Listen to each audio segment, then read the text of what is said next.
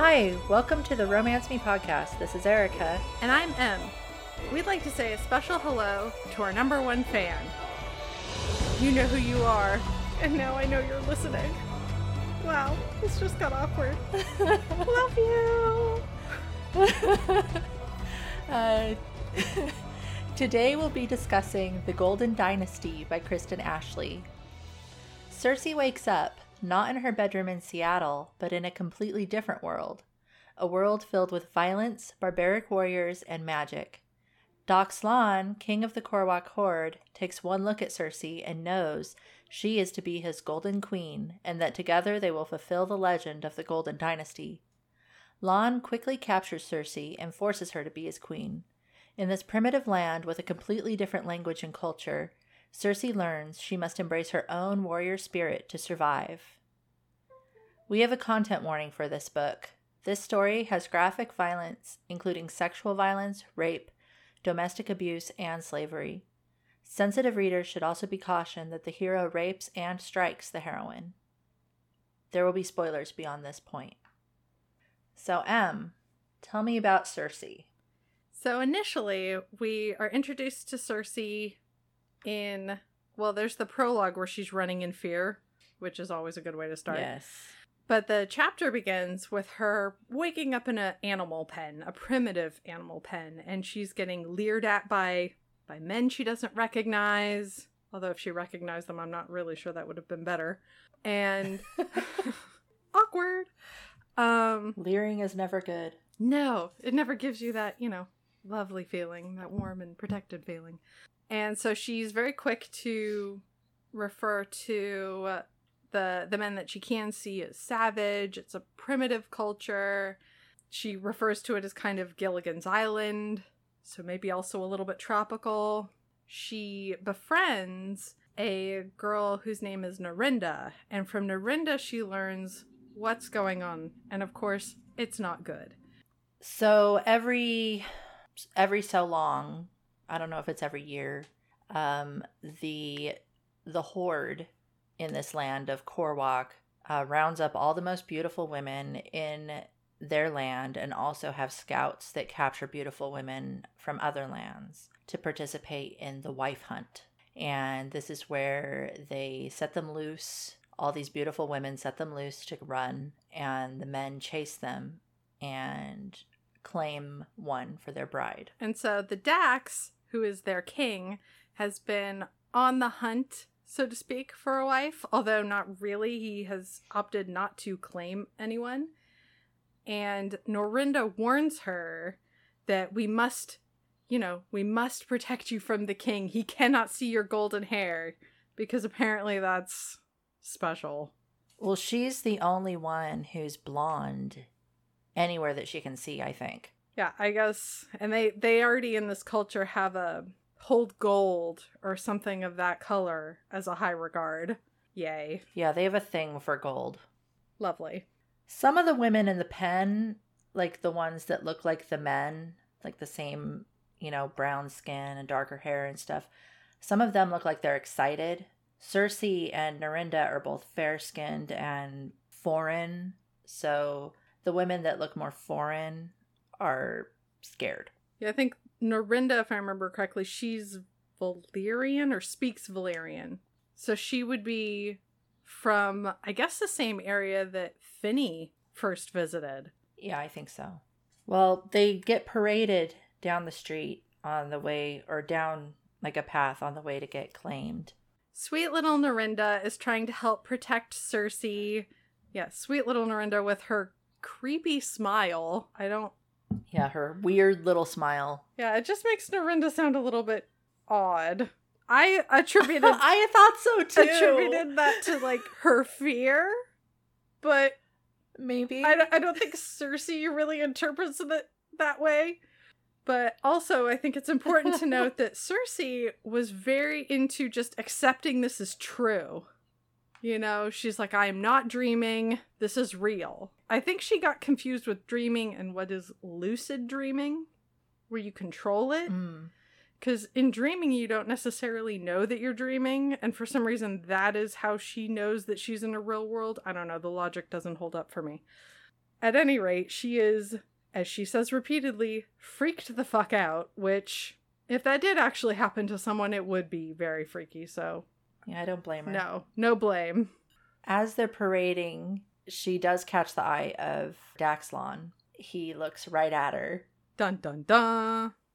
And she realizes, uh-oh, I should not have looked back over my shoulder. Which is a little strange to me why Norinda was cautioning her so much as to not get the king's attention, because if she is in a world that she's not supposed to be in, wouldn't you want to get the higher authority? Like, I'm not supposed to be here? The Dax is, like, known as the most barbaric and powerful and scary guy in all of Korwak. So that's probably why Norinda cautioned her. She's like, you should hope that you get captured by a warrior who, under his hard demeanor, is kind. And I kind of think Norinda doesn't believe that the Dax is kind. That's probably true.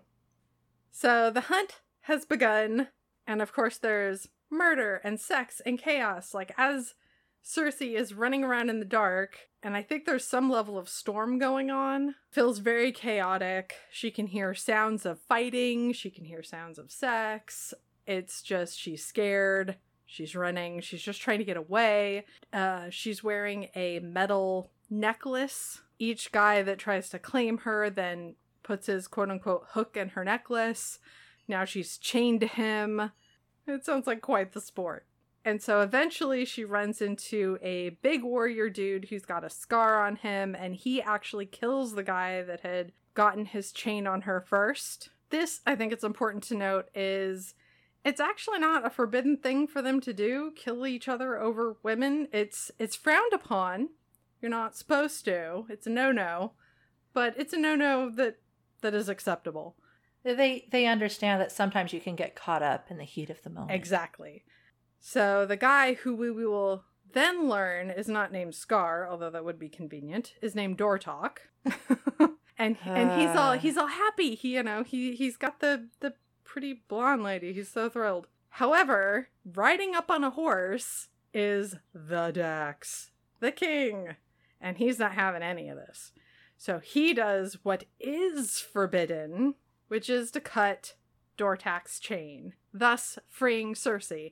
And Cersei, to her credit, when she is freed, decides, I'm out of here, and runs. She fights the Dax. At one point, she even disarms him and tries to stab him with his own knife, but he catches her wrist before she can. Yes, he has never, up until this point, in all of his however many years, I'm not actually sure how old he is, ever been disarmed. He's one of those guys. And she is able to do it, so good for her. Now the claiming happens, which is, when they say claim, they mean rape.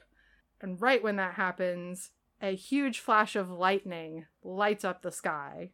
Foreshadowing, things like that will be important later. Yes, weather is a big deal.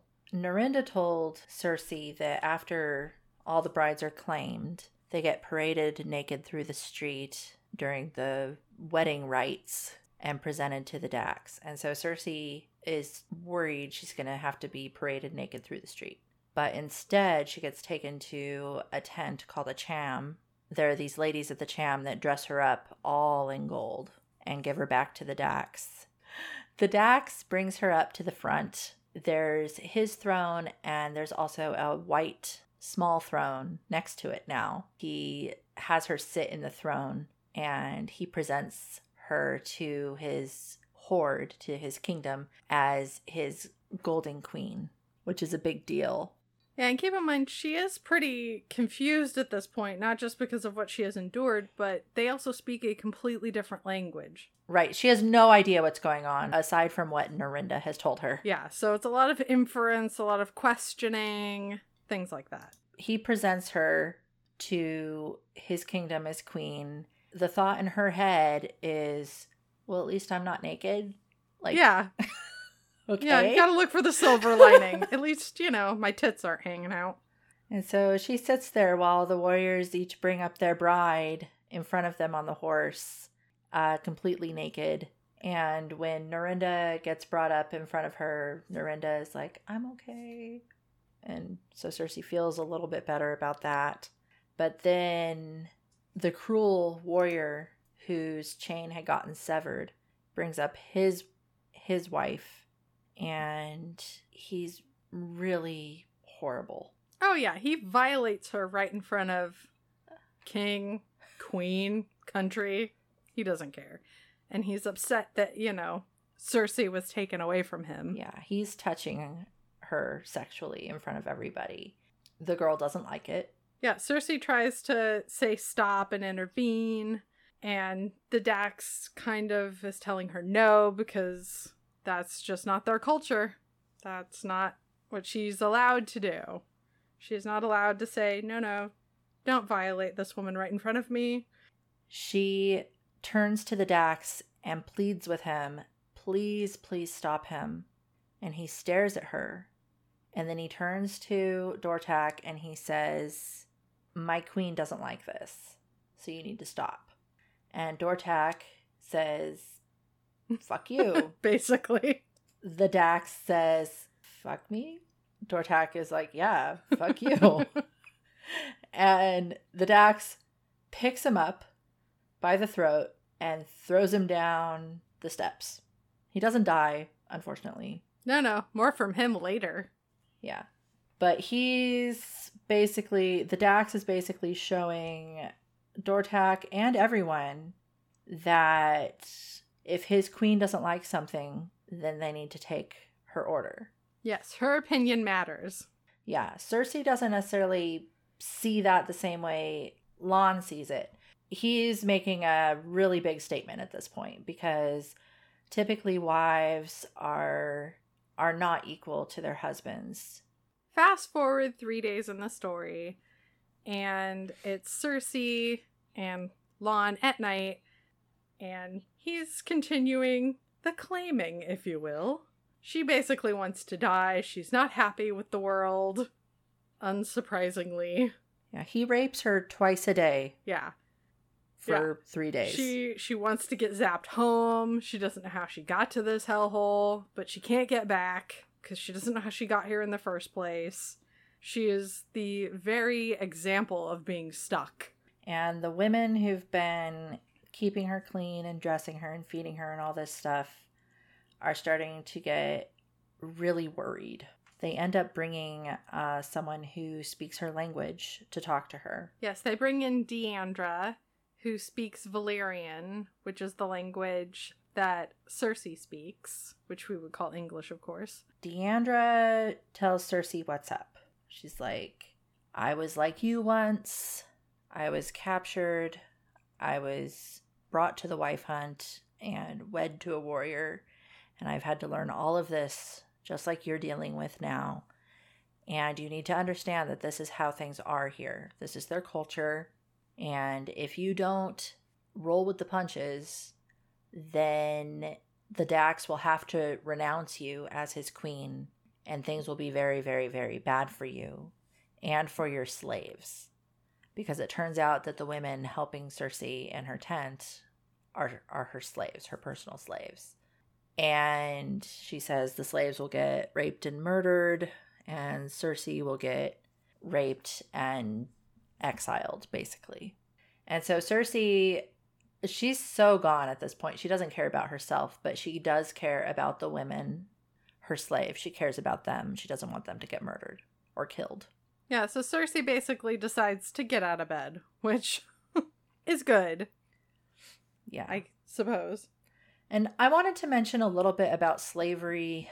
I don't know how exactly to say this, but in this culture, there's a lot of slavery. You know, they're taken as slaves from neighboring countries that they've been at war with.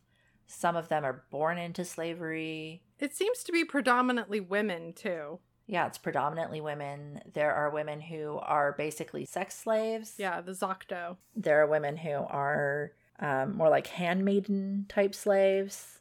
And initially, Cersei hates this idea. She doesn't want slaves.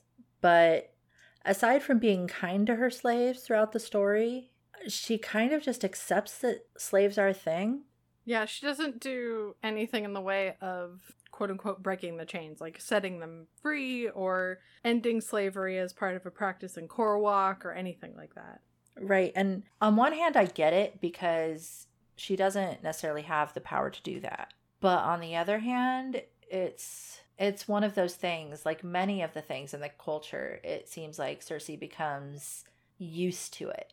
I don't even, maybe she doesn't accept it, but she definitely becomes used to it. That's accurate. And just lets it be. So Dorinda tells Cersei she needs to go out among the people and let the people see her. Yeah, because people are starting to talk negatively about Dax Lon, King Lon.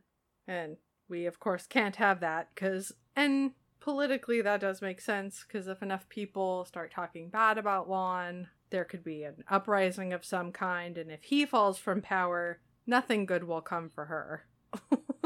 Right. And the way power is passed on in Korwak is pretty brutal. The old king is defeated by the new king in battle. In fact, that's what happens to Lon's dad. Yes. See, Lon's dad got killed by the king prior to Lon, and then when Lon got strong enough, he killed that king, and that's why he's Dax now. But Lon has proclaimed that Cersei is the Golden Queen, which is a legend that they have in that nation, that there will be a king who is so mighty he can never be beaten, and he will be married to the Golden Queen who has magic and great beauty, and together they will start the Golden Dynasty. And so basically Lon is making a political statement by saying that Cersei is his Golden Queen. He's saying that he is starting a dynasty and the next ruler after him will be his child, not the way it's always been done. Exactly. And he starts that statement right away, which is after the claiming, he drapes her in gold, which is unheard of. As Cersei goes out among the people and goes shopping. Yeah, something she loves to do and does a lot. But that night she gets home and she's decided she's going to talk at least as much as she can with Lon. Yes, she wants to get some things straight about her treatment, but he's of course not really receptive. She challenges him and he is into it. He likes it. I think up until this point, he's been raping her because it's culturally his due. And he wanted her to fight back. Like, that's what she did in the claiming. Like, she fought him and he was into that. Yeah, because one of the reasons he liked her so well is that she had a warrior spirit, which he could see in her eyes. She's trying to talk to him and communicate with him and stuff, and he gets into it and he starts... I think for him, he's wrestling with her. You know, like playfully wrestling. But for her, she's fighting. Yeah, he's very physically dominant, very physical in general. Like, he'll pull her around different places and things like that. Yeah, and she scratches him, which really gets him happy. And then he starts pleasuring her because I guess at this point, he's like, she's earned it. I don't know. He's into her claws. It's kind of his thing. He keeps bringing up her claws. Don't hide your claws from me. Unsheath your claws. And part of it is her actually scratching him, but part of it is just her arguing with him, her being assertive with him. He makes her orgasm, and then they have sex, and she likes it. Good for her. At this point. She feels like she shouldn't like it, but she does. Yeah, like I said, good for her. Yeah. So the next day happens, and Lon goes off to do kingly things, and Cersei's sort of left to her own devices, because literally what else does she have to do? She gets very excited about all of her kick-ass clothes. That becomes a running theme. The clothes are constantly kick-ass. Just embrace it. Don't fight it. Just go with it. Yeah, she talks to Deandra the next morning that the people are starting to believe that she is the Golden Queen because they could hear her challenging him in the tent that night. They could hear them having sex. Apparently this is great because now the people will accept her more. And thus accept Lon more. They'll be less likely of an uprising. Yeah.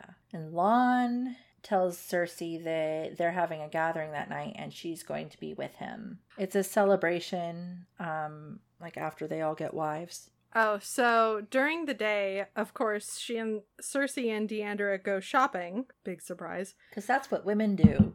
But to be fair, literally, what else does she have to do? There's nothing, I guess, except lounge around the bed and wait for Lon to come home. That's true. And Deandra makes it clear to Cersei, you need to go out and spend Lon's money because his people will be grateful for it. Exactly. They will want attention from the crown, so to speak. So go out and spend, which she does. She gets... And Lon will expect it. Yeah. So she gets some things. She also gets a cute tiger cub, which she names Ghost. We learn also that Cersei is 35. I don't know if that's relevant at all, but we learn it. And so there will be warrior games that night. And so now she's got to go prepare for them. Dax is, of course, not thrilled about the tiger, but he lets that go. I guess he is choosing to pick a battle. I don't know. Yeah, at the shop, Deandra, this whole time, has been like, oh yeah, spend his money, buy stuff. But then when she wants to buy the tiger, Deandra's like,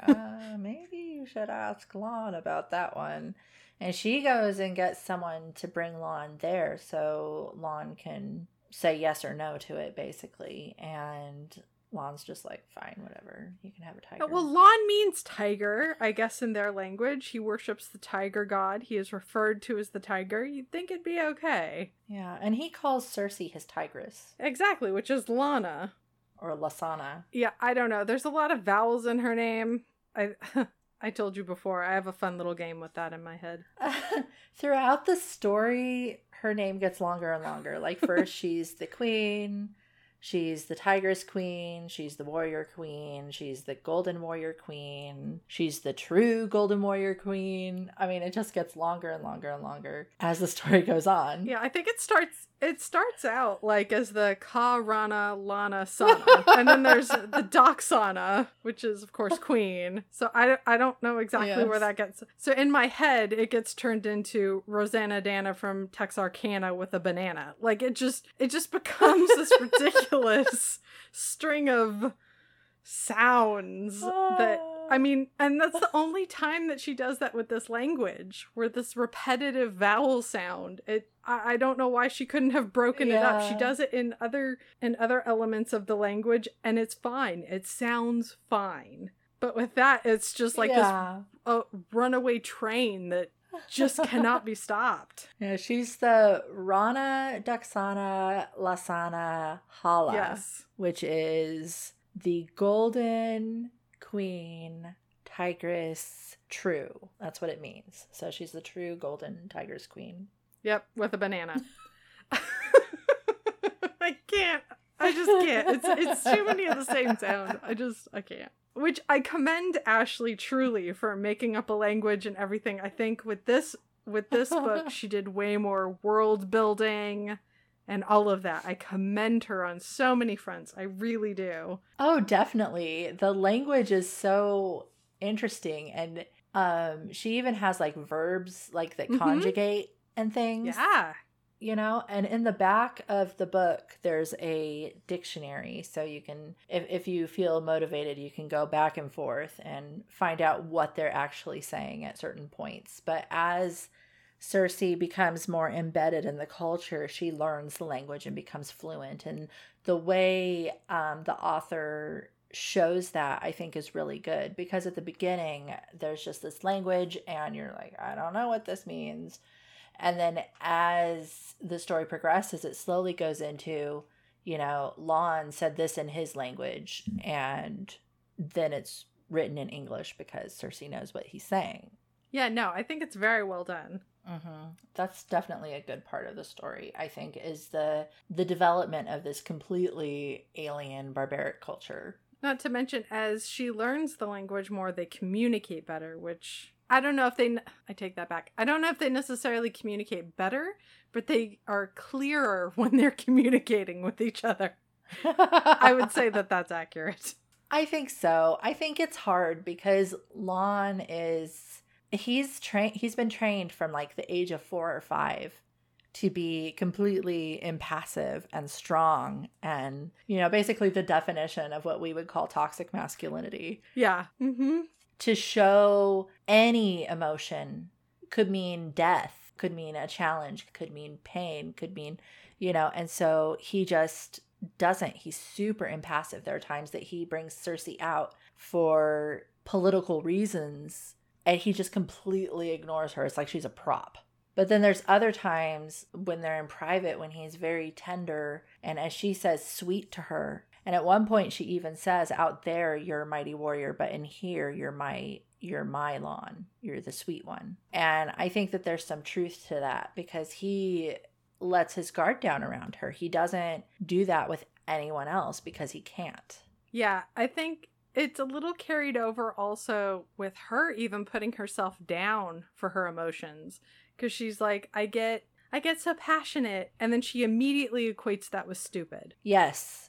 She talks about how she leads with her heart like it's a bad thing. But really, she's a perfect foil for Lon because she's this super emotional, heart-driven character. And Lon is just all up in his own head. And he doesn't let any of it out. So Lon takes her to the celebration, the warrior celebration, and they do like mock battles, I guess. It's sort of like a wrestling match, I think Cersei says. Yes. But then Dortak comes in and he brings in his wife. Now, most of the men don't bring in their wives unless their wives have shown themselves to be worthy of joining in on this men's sort of gathering. And Cersei does show that she's, quote, worthy because she drinks their hard liquor and doesn't have a problem with it like the women of their culture. She cheers for one of the warriors in battle. She's into it or at that point is into it. And it just shows Lon and everyone else that she's a warrior. Yes, she can sit amongst the guys and participate and it's fine. Like in this bloody, sweaty, smelly environment, she is just as at home. But Dortak comes in with his wife who has been severely abused. Yeah, because he's a prince among men. And he forces her to perform oral sex on him, which Cersei doesn't like. And she... It's tricky because Dax again stops her from intervening. Yeah. Because he's trying to... Because it's part of that culture, like, essentially the warrior husbands can do whatever they like. It's their business. Cersei asks Lon, stop it. And at first Lon is like, no, you need to calm down. And I think it's important, too, to note that around this time is when Cersei actually starts using the name of Lon for him. And it's not just Dax. So it's sort of like a little more ownership of him for her. I think so. It shows that relationship is developing. But it becomes clear that Dortak brought his wife in solely to bother Cersei. Oh, yeah. Like that's the whole reason he's doing what he's doing. Lon doesn't like that. Yeah, he doesn't appreciate being manipulated, which is essentially what's happening because Dortak knows, like, hey, if I work up Cersei enough, Lon will have to do something about it. Right. And Dortak challenges Lon to fight in the ring, and Lon accepts it, and that's when he ends up choking him. Dortak was going to cheat also. He brought a knife, which was not a thing for this particular type of battle. And Lon takes his own knife and gashes him twice on the face and also on the body. Yeah, like right across the chest or something. Very visual. Then he takes Cersei home. Yeah, he takes her home. And then so the next day, Cersei wakes up, still probably emotionally upset by what happened, but Lon isn't there. Deandra shows up and tells Cersei she's going to be her official interpreter from this point. Deandra's really excited about it because now she's got a position where she is helping out her Dax. She is all about being of service to her king. Yes, Deandra, although she was a foreigner, has fully integrated into the Korwak culture. And she's an interesting character because she does a lot of exposition for us. She tells us, she basically explains to us and Cersei what Lon is doing, the reason behind it, and what words mean. She's the one who teaches Cersei the language. She's the one who tells Cersei, basically you just need to deal with it, pull yourself up by your bootstraps, and become Korwak. And in a lot of ways, she's a really good friend to Cersei, but in some ways, she's kind of like a creepy person to me. Like she's very gossipy. Yeah, that's true. And maybe this is a cultural thing too for the Korwak, but there are points later when Cersei's friend group grows and she has more female friends that she visits with, and it's clear that Deandra discusses like the sex life of Cersei and Lon with others. Yes, she volunteers that up real quick for entertainment. Yeah, the questions that Cersei has asked her are just open season. While she's loyal to Cersei, and she doesn't share this with just anyone, just the people who are in the in-group, as it were. But she doesn't allow Cersei any agency either. Yeah. Cersei doesn't get any agency in this story. As queen, there is no privacy. I mean, it's not like they can't hear it, but still. I mean, there's one thing between, from hearing, people getting it on through a tent to commenting on it in like this knowing way. It makes you wonder how close she is outside that tent. Yeah, I don't know. And it's odd because it's obvious that Deandra is supposed to be this awesome friend to Cersei, and Cersei definitely takes it that way. And she's definitely our guide in this story. She's Cersei's guide and she's the reader's guide. But she advocates for the culture. Like, she's also an advocate for the culture. Yes, she is. And so while there are things that Cersei doesn't like, Deandra will say things like, well, this is just how it is. Yeah. This is just how they do it here. I mean, Cersei's allowed to sort of have an opinion, kind of, but she's not really allowed to do anything about that opinion. Lon has to do everything. When Cersei has a problem with something, she has to come to Lon, and the times that she doesn't, it's a big, big deal. Yeah, and Cersei, too, also seems to, either because of circumstance or maybe it's just who she is as a character, she's very trusting. So even if, although I don't think Deandra ever intends to do any malicious harm to her, there are characters that do, but Cersei doesn't seem to have that little voice in her head that says, you know what, I'm a queen, maybe I should, I don't know, be looking for spies or looking for people who might mean me or Dax Lon harm. Like, that, it doesn't seem to occur to her, which is a little surprising for a 35-year-old, but perhaps she's just very trusting 35-year-old. That's something that I noticed in this book and the prior book that we read, is that the heroines are 30 or 35 or something like that, which in our culture, we kind of perceive that to be like fully adult. Mm-hmm. Like you have a job and a family and your life is set and, your path is made and you have agency and you're independent and you're an adult. The characters in these books, these women, they don't come off that way to me. They come off a lot younger. Same here. And it's not just the language. It's like I was saying before with the not having a guard up, that you would kind of think in her 30s that she would have some level of world awareness in that sort of sense. Yeah, especially with Cersei, because her backstory is really sad. Her mother got murdered during a bank robbery. And she was raised by her father, who never got over the death of her mother. And Cersei has a work hard ethic as well, because when she wanted to take writing lessons that were too expensive for her father to pay for, she mucks out stalls. So she has some quote unquote real world experience for that. So it's surprising to me that she doesn't relate to certain characters more or view the world in a little bit different way. There may be very good reasons for that. I'm just not sure what they are. Well, she's a very strong person because she survives and even thrives. She's also very passive. Things happen to her and she reacts. Yeah, she's not in a position to do much. Like, for example, this is a good example of all of these things. She meets Joffrey, this guy from the north, and he's trying to befriend her because he's heard that she may be unhappy with Dax Lon. And it doesn't sort of occur to her that, wait, this seems a little shifty. It's just, here's a guy that is taking an interest in my well-being. Oh, isn't that nice? It's sort of like, did you see him? He was one of the leering guys in the beginning. Did you not notice him? Okay. Yeah, Joffrey, it turns out, is a spy from Middleland, which, if you listen to our previous episode, is where King Balder is from, who's not a nice guy. No, he's not. Yeah.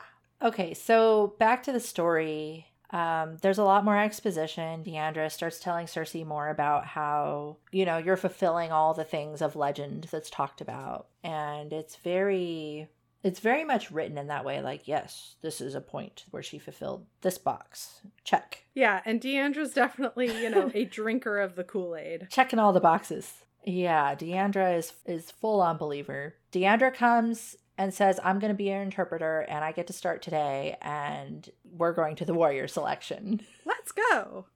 So they do. It's on the way as they're doing their procession or whatnot, or making their way over there, that they meet Joffrey. And Deandra is not his fan and is just like, the Dax wouldn't like you talking to his wife, the queen. And I think Cersei kind of bristles a little bit at that because I guess she's reminded of a time when she did have agency. So anyway, they're at the warrior selection because Joffrey has decided to walk away. I'm not exactly sure why. I guess he wasn't getting what he wanted or planned to get it later. I think he was hustled away. Yes. Probably the warriors kind of... I don't think she has a guard at that point, but the ones that are escorting her. Oh, yeah, she does. Unbeknownst to her this whole time, she has a guard. It's only later in the story that she learns that she has a guard and she has to let the guard her. Or else. At any rate, at the warrior selection, she learns that the boys that are, having their little, tussle or fight to see if they'll get picked are about 4 and 5-year-olds, which, again, that was the kind of moment for me when I was like, okay, that seems a bit young. Like, I know historically, like, Spartans did the same thing where young boys would then go off on the warrior path, but for them it was like at least 7. Right. Because 4 just seems a little close to a toddler, but whatever. And they don't have contact with their family after that. No, they don't. The warrior guys are their family from that point on. She's dressed skimpily, as all the women are, and the men, but she's very fair-skinned, and everyone else is darker-skinned and used to being out in the sun all the time. Yeah, she thought it was just going to be the warrior selection and then she was going to be able to leave. But it turns out they're going to have a feast afterward, a nice long party, because, yay, new warriors. And between the sun and the fire pits for long periods of time, she's basically going to bake and become a lobster, which she tries to tell Lon about. And he simply is not listening. No, he doesn't listen and just expects her to be there because she's queen. This is one of her duties. Yes. And he's impassive. This is one of the parts where, she's had him tender and sweet with her, making love to her versus, violating her, and being kind to her versus being hard with her. And then she goes out to this warrior selection and he's just completely impassive and stonewalls her. And she does not understand this at all because she doesn't understand that this is how he has to be to show that he's strong. Yeah, to avoid an uprising or anything. Mm-hmm. And so when she tries to tell him, hey, I'm going to burn. Hey, care about me.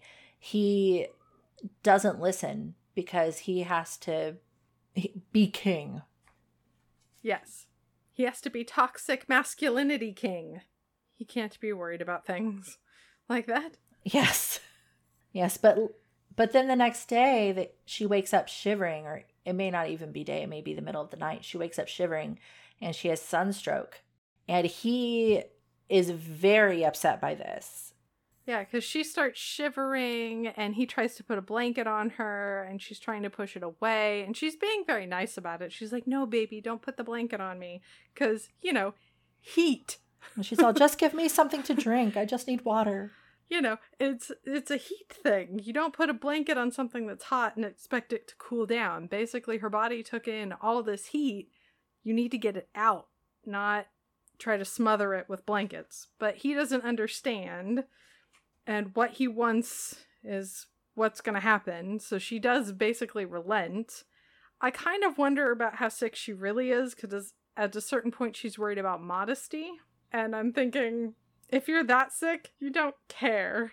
She keeps telling him, it's okay, I just need water. Eventually the healer comes and Deandra comes. Deandra talks Cersei into taking a sleeping potion from the healer so that Lon will think that the problem is fixed. Yes, he wants to think that it's fixed, and he wants to feel better because he feels guilty for her baking. Yeah, just take your medicine and lie back and it'll be fine. Let's just make the king feel better. It's fine. Yeah. Creepy. That was really Yep. yucky to me. The idea that, if they would just listen to her, she could sit in the corner and drink a bunch of water and be fine, Mm-hmm. but uncomfortable. But instead of that, she has to sedate herself so that Lon doesn't feel guilty. Yes. So he doesn't have to deal with any emotions. Let's not have him deal with emotions at all. Let's just sedate her. She's the problem. And Deandra even says something like that to her. She says something like, he probably doesn't even realize what he's feeling right now.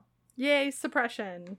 Apparently, every other year after the warrior selection, the very next day they ride out because the Korwaks are nomadic throughout most of the year. But that morning, Lon does not have anyone ride out because he wants his queen to get better. And so Cersei sees this as a positive thing. Like, this is one of the good things about Lon, is that he cares about her and he doesn't want her to ride, which is hard to do when you're beset with sunstroke. Yeah. That way she doesn't have to sit more in the sun. She can have some time to recover and all of that. So in the meantime, Dax has, I guess, been getting lessons in Valyrian. Yeah, Lon speaks 7 languages fluently. He's apparently very brilliant. One of the languages he doesn't speak is Valyrian because they live so far away. Was there another reason? Yeah, it's because Balder is a butthead. He's like, I don't like Balder, therefore I'm not going to learn his language as a show of disrespect. Yeah, he doesn't respect King Balder of Middleland. But he learns it for Cersei. Yes. And he picks up on Valyrian way faster than Cersei picks up on Korwak. Yeah. Which, fine. Whatever. Good for Cersei. Yes. He wants to communicate with her. I guess that's good. Yeah, I guess that's a positive. So anyway, in the meantime, Norinda is found, her savior from the beginning of the book, and she has discovered that Norinda actually has a pretty good life going on. You know, she has kind of what she wanted, which is, gruff warrior, heart of gold sort of situation. I think it's a little strange that Cersei, when she goes into Norinda's sham, is like, well, her things aren't as nice as mine. It's like, you're the queen. Of course you're going to have the better stuff and more stuff. I don't understand why this is surprising to you. Every time she goes into someone else's tent, I know, it's very weird. she's comparing their stuff. Yeah, she is. She's kind of materialistic. So also, Cersei kind of has a reality check from Deandra, because Cersei learns about the Zocto, and she is not pleased that there are women out there who are bathing and putting paint on her man, who now, I guess, is her man. Like, she's fully embracing this. It's not like the guy that I had to get married to or whatever. It is, that is her husband. And she asks Deandra to stay late one day so she can confront Lon about it. Yeah, that's gonna go well. Deandra's like, and Cersei's like, this is a favor, not as your queen. But Deandra says she'll do it. Cersei tells Lon, in her world, husbands and wives are faithful to each other. If you need someone to wash you, it'll be me. If you need someone to do your hair or your paint, it'll be me. If you need someone to have sex with, it'll be me. Lon surprisingly agrees. He says fine. Well, yeah, because he wants the wife who he considers hot to want to bathe him and things like that. He feels like this is upgrade. Maybe. He seems a little pissed at first, and yes. I think it's because she's telling him. But once he realizes what she's offering, he's like, oh yeah, I'll take you up on it. Yeah, plus she says, like, men in my culture don't cheat on their wives, but when they do, she has a right to leave. And he's like, you're never leaving. That triggers his, I don't know, abandonment issues or something. He's like, no, you're never leaving. It's like, chill, dude. Yeah, it's so strange because when Cersei is actually waiting for Lon to show up, this is another instance where she's just like, she says, I put the quotes, "When I see something I want, I get irrational and stupid." It's like, no, you not wanting to be cheated on is not irrational and stupid. She does not validate her own feelings. She does not. She sees that as weak, I think, which makes her fit right in with the other Korwakians. So she's a good fit for their culture then, I guess. But she does soften Lon quite a bit in the ways that he's able to be softened, I think. Yes, she does. But it does occur to her that Lon won't let her kiss him, or vice versa. And she also learns that the Zacto are responsible for when the young boys are ushered into manhood, so to speak. No kissing will happen because you don't know where their mouths have been. Apparently it doesn't, any other body part, it doesn't seem to matter quite so much, but the mouths, it matters. And she's also reminded of, oh, whoopsie, birth control isn't a thing. Yeah, they have those discussions of, I want birth control. And he's just like, no, that is not something you'll be doing. He's like, I will not sheath my sword. He actually laughs at her about it. Yeah, he thinks the idea is just so funny. Well, I think he just can't believe that she would ask. It's just so foreign to him. You having a say about your body? That is hysterical. That's insane. Yeah, he's like, I'm not pulling out. That is a disgrace. You only do that with the Zacto, not with your wife. Yes. Yeah, there's no way. Because, of course, he wants an heir, so he is not going to allow things like that to happen. Yeah, it's a big deal. Women belong to the men, essentially, including their choices about families and whether to expand the family. So Cersei goes to visit Norinda with Deandra, of course. There's a commotion, and Cersei learns that a young boy is choking, and she performs the Heimlich on him. And saves his life. Yes, and saves his life, and she doesn't see that this is a big deal because most people know about the Heimlich. Some people have actually performed the Heimlich. It's a common thing in our culture, but for them, it's bordering on witchcraft, I guess. It just further proves that she is the true Golden Warrior Queen. Yes. So it further ingratiates her with the people, which is good, I suppose. There are lots of things that Cersei does that's just natural for her that proves to the people that she is the Queen of Legend. Yes. So meanwhile, while that is happening, Lon, which she does not know, is worried about where she is. Yeah, he doesn't know where she is. And like we said before, he's had a guard follow her around this whole time.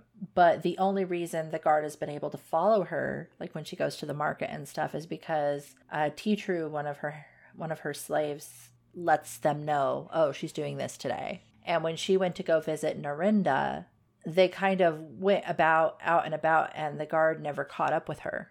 So, they went to the market, and once the guard got to the market, she was already at Norinda's house. And then once the guard got to Norinda's house, she was already helping the choking boy. And then once that happened, she was at Naku's house, I think, who's the mother of the choking boy. So the guard never catches up with her. So when they get home thinking, oh, everything's fine, she had a great day, Lon is standing there and he is livid, like angry and scary mad. He walks up to her and smacks her across the face so hard that she falls. She says to him, and she has Deandra translate, she says to him, "You raped me and I forgave you. You left me out in the burning sun and I got sunstroke and I forgave you. And I've struggled with your world, but I've dealt with it. But when you take your anger out on me when I did nothing wrong, I can't forgive you. You used your strength against me full out, which is formidable against even men, and I am your wife, and it's unforgivable." Her face swells the fuck up. the way they word it is she bears his mark. Yeah. And this disturbs people. This disturbs her friends. This disturbs his men. Yeah, the people kind of pull away from her because they see that, oh, maybe the king doesn't like her so much. Yeah, I'm not sure if it's because of that or they're just uncomfortable with it. I don't know. I mean, when you see a woman who's obviously been abused in that way. Yeah, I think most people just shy away and they don't look. I think it's just a human reaction. Yeah, it's in this world, in this story, it's very much like what happens in your tent stays in your tent. Yeah. And so it's not their business. The same way with the way Dortak abuses his wife severely, and people just let it happen because she's his wife. She's his due as a warrior. Yeah, she's considered the treasures or spoils of war. Yeah. So I think it's partly that too. I think it's like, well, it's none of our business. So even if, I mean, maybe they think he doesn't like her, maybe they disagree with what he did, we don't know. But all we know is that they just are very uncomfortable with it, which good for them because I am too. Me too. It's one of the more uncomfortable moments in the book, and unfortunately there are several, which aren't always as bombastic as a scene like this.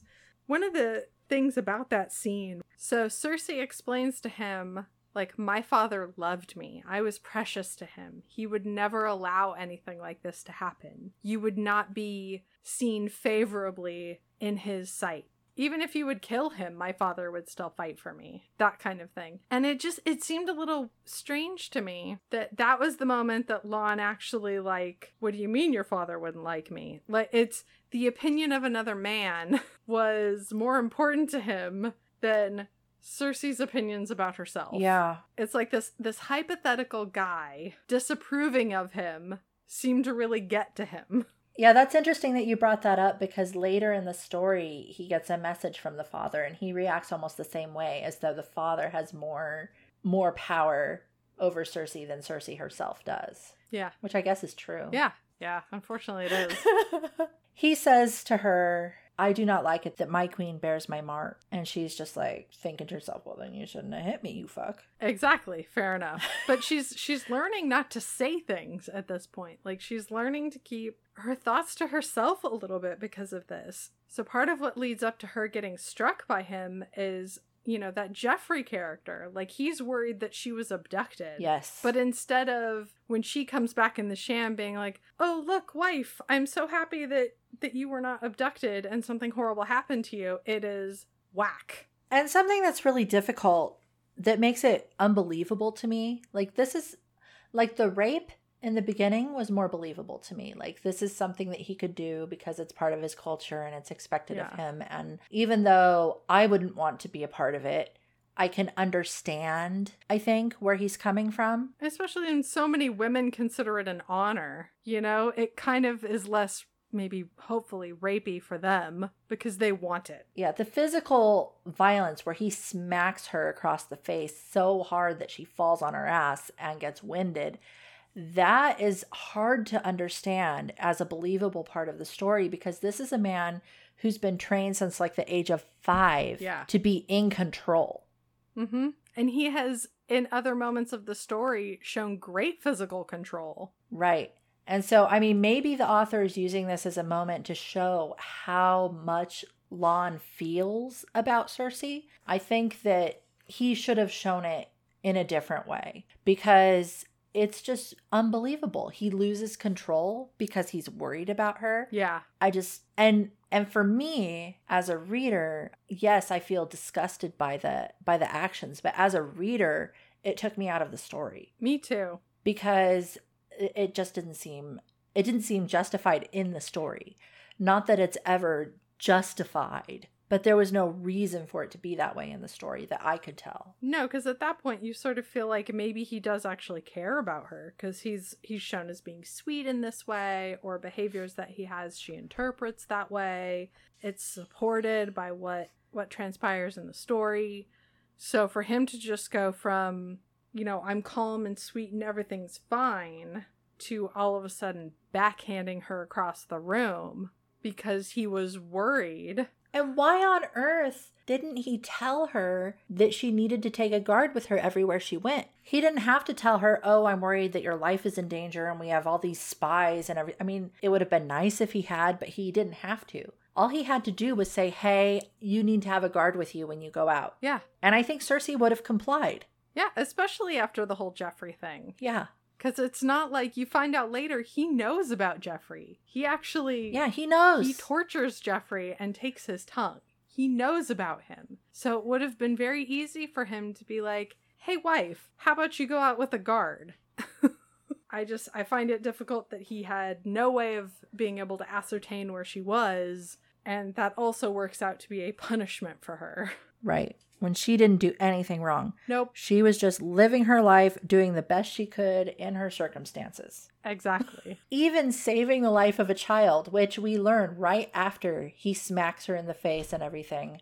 The mother and father bring their son to Lon's tent and say, like, tell him what happened. And give Cersei this beautiful, extremely expensive looking dagger as a gift to say thank you for saving the life of their son. And Cersei tries to demur, but Deandra's like, no, you are going to hurt their feelings and you need to just accept this. Which she does. She does accept it. And I think, too, that in this instance, Deandra's definitely right. I mean, Cersei tries to say, oh, it was nothing. And the father says, it was not nothing because I get to see my son grow up and my wife is not hidden behind a veil of mourning. Exactly. And he at that point like swears his life to hers. Yes. And I think from that point on, Botan is part of her guard. He is. And it's actually all the women that Cersei befriends, their husbands become part of her guard. And Lon explains it that they are more likely to be a good guard to her because of the bond that she has with their wives. Yes. So it's a good way to help ensure that she will be well protected. By honorable, trustworthy, loyal people. Yes. And they are. And they are. So they start to break camp and become nomadic once again. Lon gives her a horse. Yes. Which she names Zephyr. And so as they're riding, like this is still at a point in the story where she feels, because she was just backhanded, that maybe Lon doesn't want to see her so much. So she actually like rides towards the back, even like so far back that she's kind of with the slaves, frankly. And that is considered a no-no. So a warrior is sent back to correct her as to where she is able to ride and does so like in a really kind of dangerous way. Like doesn't just, here, let me take your reins and guide you up to the front. I think he like physically manhandles her, like grabs her out of the saddle, rides the horse up, still with the reins for the other horse, rides up and then plops her back into the horse. Yes, next to Deandra. Yeah, it's sort of like that was exceedingly unnecessary and thank you. Cersei even mentions that too. She thinks to herself, wow, you could have just grabbed the reins and led the horse without pulling me out of the saddle, dude. Makes me kind of wonder how much you value your queen when you're willing to break her neck just to move her up in line. Yeah.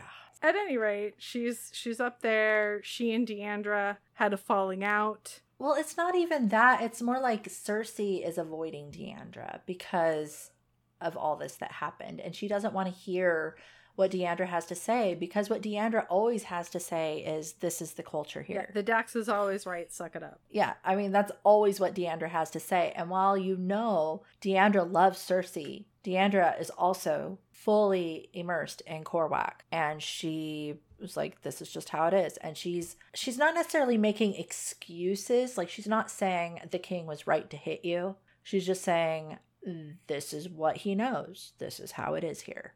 Yeah, like even now when Cersei is given a horse, it's, oh, look, the Dax has honored his Daxana with a horse. Women have been married for years to their warriors and not given a horse. And it's sort of like, okay.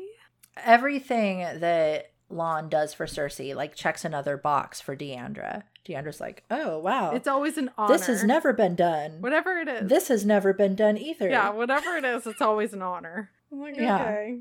Okay, thanks, Deandra.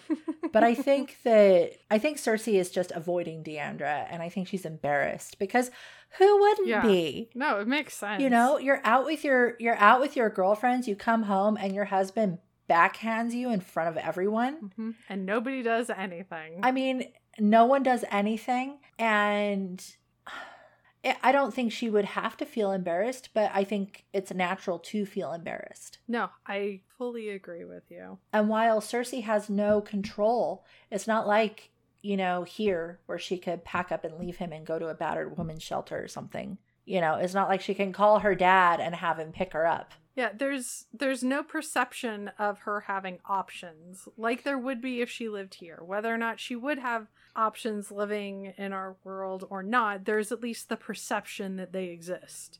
Whereas with that situation, they're not. Yeah. And so, I mean, she shouldn't be embarrassed because it's completely out of her control. It is. Yeah, that's sort of the moral of maybe this story, maybe the first book too, which is basically you don't get a say. Right. Yeah, I think that there's a lot of this culture war between Cersei and Lon always wins because they're on his home turf. Yeah, I think it's not as explored as much in the previous book because there's not as much of an effort put in to make that world or that country, that culture, to actually feel as different. That's true. Lunwen in the first book feels much more like a medieval fantasy setting. And this book, you know, which I'm sure if you're a fan of the story, is much more like the Dothraki from Game of Thrones. Yeah, totally. That's very similar to what I have pictured in my head, actually. Yeah. While they're in the caravan, Cersei gets a reality check from Deandra again, and then she gets lifted out of her horse again and brought up to Lon. And Deandra comes up too to translate. Yes, because Lon has heard her laugh. Yes. The dulcet sounds of her laughing have awoken Lon, and he's just like, no, now you sit near me. I have missed your attention. Yeah, he has her sit, I think, in the saddle with him. Yeah. And basically gives her an interrogation about her past, which makes her really uncomfortable because she starts to realize, up until this point, I think she's been like, I don't know why I'm here. I don't know what happened. But she starts to realize that there is someone else who looks just like her that got captured and put in that pen at the beginning. Yeah. Before she woke up. And Lon is aware of this. Yeah.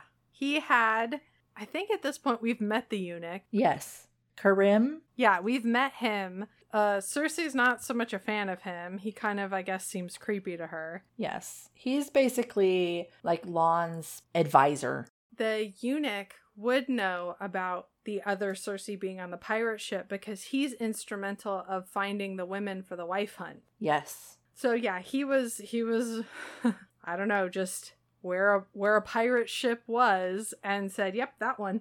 Let's take her. And oh yeah, that one, which would be Narinda because her father was a pirate or a ship captain. You know, he got a 2-for-1 special at the docks.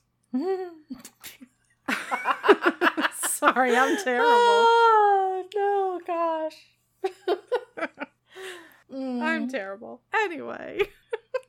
Lon questions Cersei about her past, and Cersei just kind of bullshits him. She's like, I'm from Seattle. It's a really tiny, tiny kingdom. And he's like, I've never heard of it. Well, she's not lying. She's just she doesn't want to tell him the truth, which is she's from another world, and oh yeah, I guess there was another Cersei. Oh, I wonder whatever happened to her. I guess we traded places. And she tells him about her parents and that her mother died, but she also says that her father died. Yes. Even though it's not true. Yeah, she says no, he died in a dream or something like that, in his sleep. Some sort of parallel. Lon has decided it's time to kiss Cersei.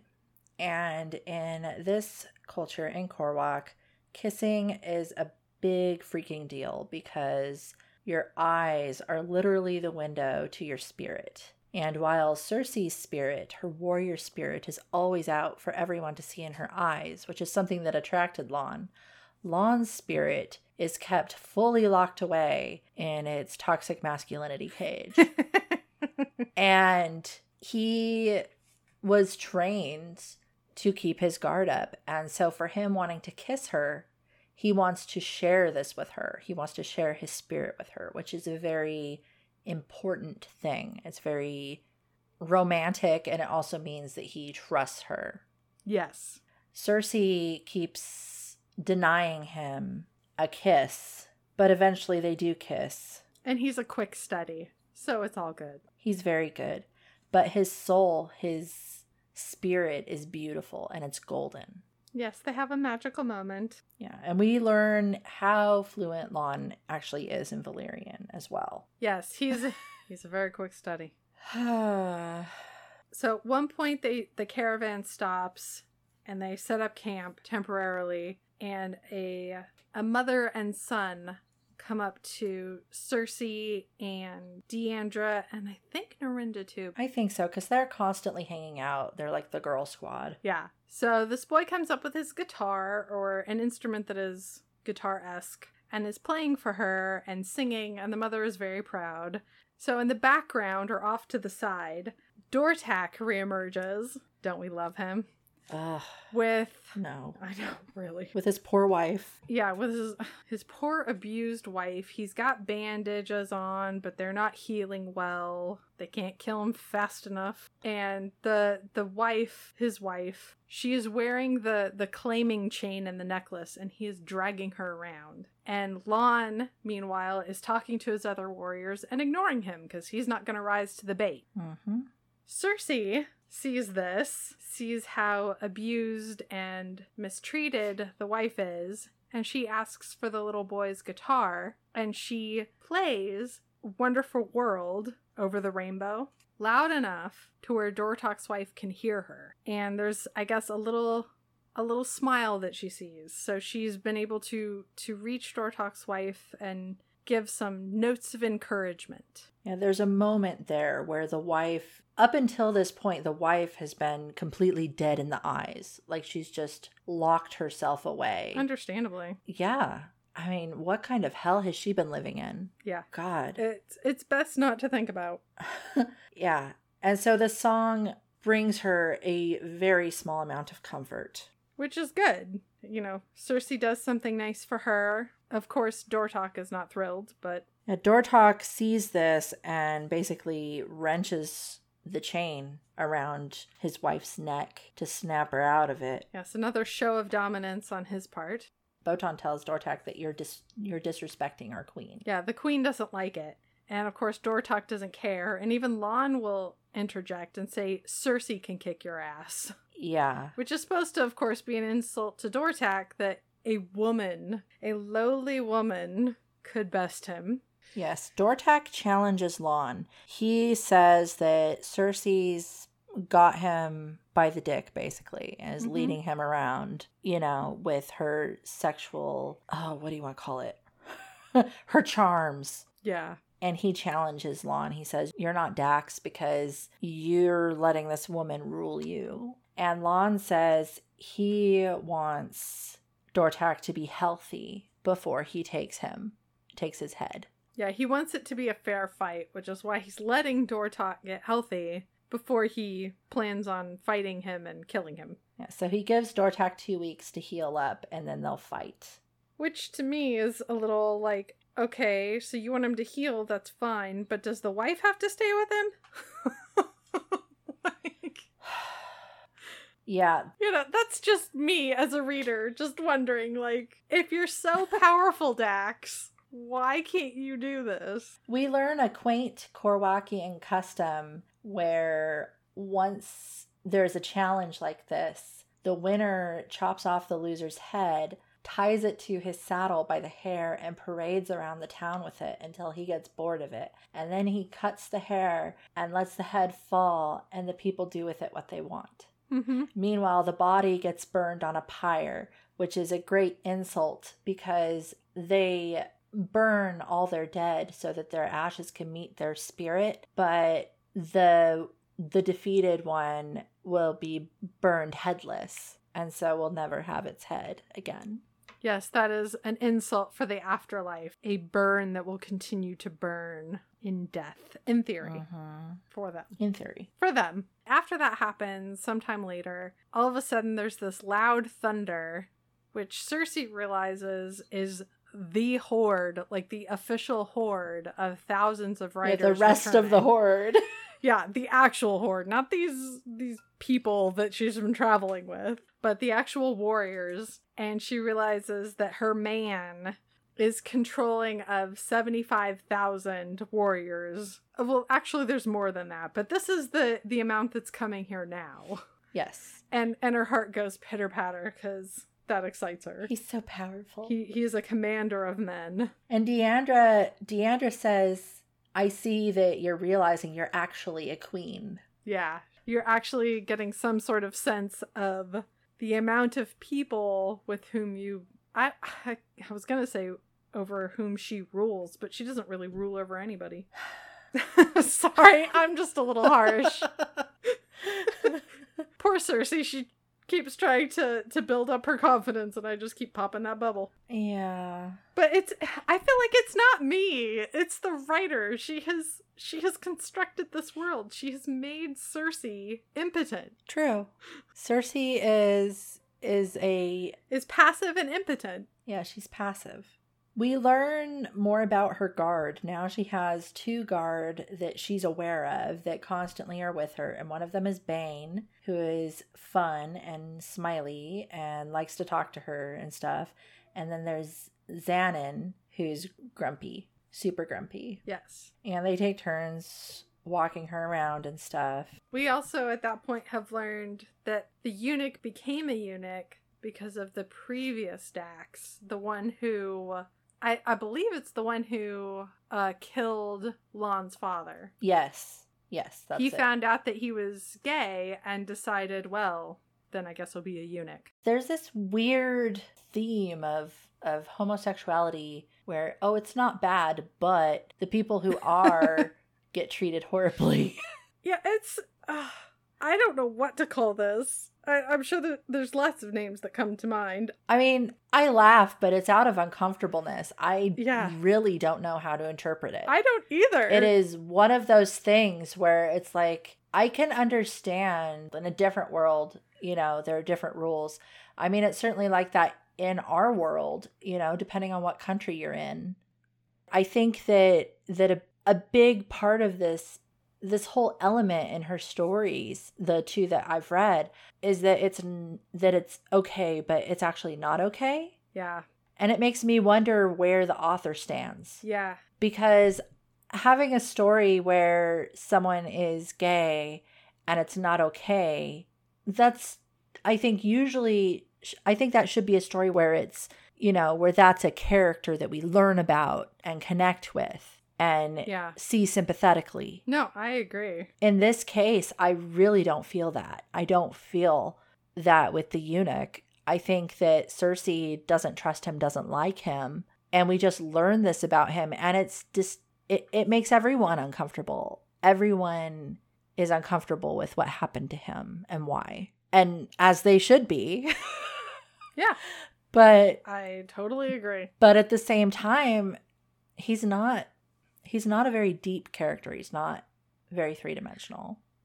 And I think that's... No, he's very peripheral in the story. And I think that's a fault in the story. I think that if you're going to have a character like that who is mutilated due to his sexuality, then maybe it should be done differently. We do know that Lon remembers Kerim and has him brought back to Korwak after he becomes Dax, and installs him in this powerful position as basically his advisor, which is completely unusual. Yes. And he's the only person who calls the eunuch by his given name. Everyone else calls him the eunuch. Yeah. And Cersei asks him what his name is, and he eventually gives it to her. But he tells her that no one calls him by that name. That name died when he was mutilated. Yeah. So after they're done talking with the eunuch, Bane and Cersei keep walking, and all of a sudden they hear this horrible scream, they learn from someone who's running by that it's Dortak and his wife. And Bane wants to get Cersei back to her tent, but Cersei commands that they go to her. And Bane is like, oh, fuck. Because, Cersei's like, your queen commands it. And so Bane's like, damn it. They go over to where Dortak's tent is, and he's got his wife kneeling on the ground with his knife at her throat, and he has a huge cut on his shoulder. Because she fought back. And you could tell he's about to slit her throat. And Cersei grabs one of the knives out of Bane's belt and holds it against Dortak's neck and says, stop. Mm-hmm. And Dortak starts to cut his wife, and she says, stop. And she goes, your queen commands it. And Dortak will not back down. And so her guards, Bane and Xanon, stand up for her. And they're like, you need to obey your queen. Your queen commands it. Drop your blade. And he drops his blade. But then she gets dragged back to her tent. I'm not laughing because it's funny. I'm laughing because I'm incredibly uncomfortable. Yeah, it's an uncomfortable laugh. I feel like that needs to be stated throughout reading this story or listening to it, because I listened to it on an audiobook. Lots of laughing happened, and very little of it was because I found something funny. Yeah, it's a lot of uncomfortable laughter. Oh, yeah. Yeah. But she gets dragged back to her tent by her guard. Deandra reads her the riot act. She's like, you do not, as a woman, hold a weapon to a warrior. He was not forcing himself on you. He was not mishandling your slaves. He was doing stuff with his wife. Yeah. And she's like, and that's none of your business. Yeah, the warrior sham is a private place. And so even before then, Cersei knows that she has messed up before, but she takes it a point to say that she fucked up. Yes, seriously. That is a do not cross line. Yeah, Deandra tells her that the two guards that had her back could be killed for this, that Cersei could be killed over this. And when Lan shows up, Cersei's just quiet. Yeah, it's a very eerie moment, I must admit. It was one of the many sort of uncomfortable, eerie moments in this story. Yeah, and Lan says to her, my tigress, it seems, unsheaths more than her claws. You drew a warrior's blood. You were the second woman today to draw his blood. And so he reveals that the wound in his shoulder was from his wife. And Cersei kind of privately is like, good. Yeah, she doesn't feel any sympathy for Dortak, and I don't really think most people would. Lan tells Cersei he's past judgment and she will not like his decision, but she's going to have to deal with it. The two guards, his two warriors, stood by their queen, and they're not going to be punished because they were following his explicit orders to protect her. And so he says she's the one who made the choice to put them in that position, and it was her fault that happened. And he said he understands because she has a warrior spirit, but she needs to think before she acts like a warrior. So he's telling her that warriors think before they act. Yeah, Lan, think before you act. Maybe think and then not hit your wife. Yeah. And then he tells her that he's going to have to execute Dortak's wife because she took steel to her husband, which is forbidden. Yeah. Cersei's like, she had no other choice. And Lan says she didn't, but now neither do I. And he points out that if she had waited one more week, he would have defeated Dortak and she would have been free. But instead, she chose to attack Dortak. She knew that if she took steel to her husband, that she would be either murdered by her husband or sentenced to die by her king. And that was a choice that she made as a Korwak. Yes, that is the degree of agency that she has. Yes. How do you want to die? And she couldn't stand another week of the torture. Which, yeah, I don't know if I would have the wherewithal to endure what I can only imagine that character endured. Yeah, it isn't explicitly stated everything that happens to this character, but every time we see Dortak's wife, she's worse. bad stuff is happening to her, and it's obvious bad stuff had recently happened to her. It's a continual 24-hour bad fest. And everyone just lets it happen because he's a warrior. So it kind of makes me think that the wife, I mean, it's like, yeah, all she would have had to wait is a week, but I'm like, maybe not, because what would happen to her once Dortak is killed? Is she offered up again as a wife, or is she one of the other women that, you know, they basically don't have social standing, but the tribe supports them, so they like have their own little sham. They're able to... Yeah, they learn a trade. Yeah, they can eke out a living. Maybe perhaps they're married again. That kind of things. To a non-warrior. Yeah, to a non-warrior. It's so tricky because they use the term Korwak for basically anybody who becomes a part of the tribe. Yes. So, like Cersei, even though she's from this world, and Norinda, even though she's from the north, she is now Korwak. So I don't know if Dortak's wife is Korwak in the sense that she is raised in this culture, or if she came to this culture and was sort of enveloped by it. Devoured by this culture, if you will. It's not explicitly stated, but I do think that she's described as being darker. Okay. Which is like the other Korwak, so I thought she was... Or at least from the Southland, so she might understand what would happen to her if Dortak was no longer a part of her life. That was my impression. Yeah, maybe she looked at what potentially could happen to her. We don't really know. And maybe she just thought, well, that's not much better. Or she just feels so defeated that just pull the ripcord. That's the whole point, though, because Lon, in part of his explanation to Cersei, he says she was asking for this judgment. Yeah. His treatment has broken her spirit and it's dead inside her, and she wants to go rejoin it. Yeah. Lon, I think, understands that this is a suicide. Yeah. He feels like this is what he can provide to his a member of his people. Yeah. And within the rules of his world, that's what he's able to do. You know, he challenged Dortak. Yeah. And would have killed him. Yeah, he would have. And then his wife would have been free, as much as she could be. But he could see that Dortak's wife was dead inside. Lon tells Cersei she has to be there for the execution. It's her duty. But also so she can be there for Dortak's wife, because she wishes to see Cersei's eyes before she moves to the next realm. Cersei asks Lon what her name is, and he says he doesn't know. Yeah, she's just Dortak's wife.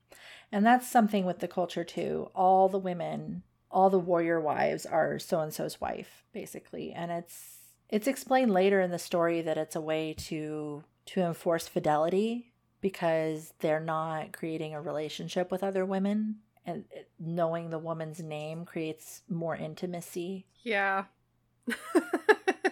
It's explained. I don't know if I necessarily buy into it being successful, but that's the explanation they give. Yeah.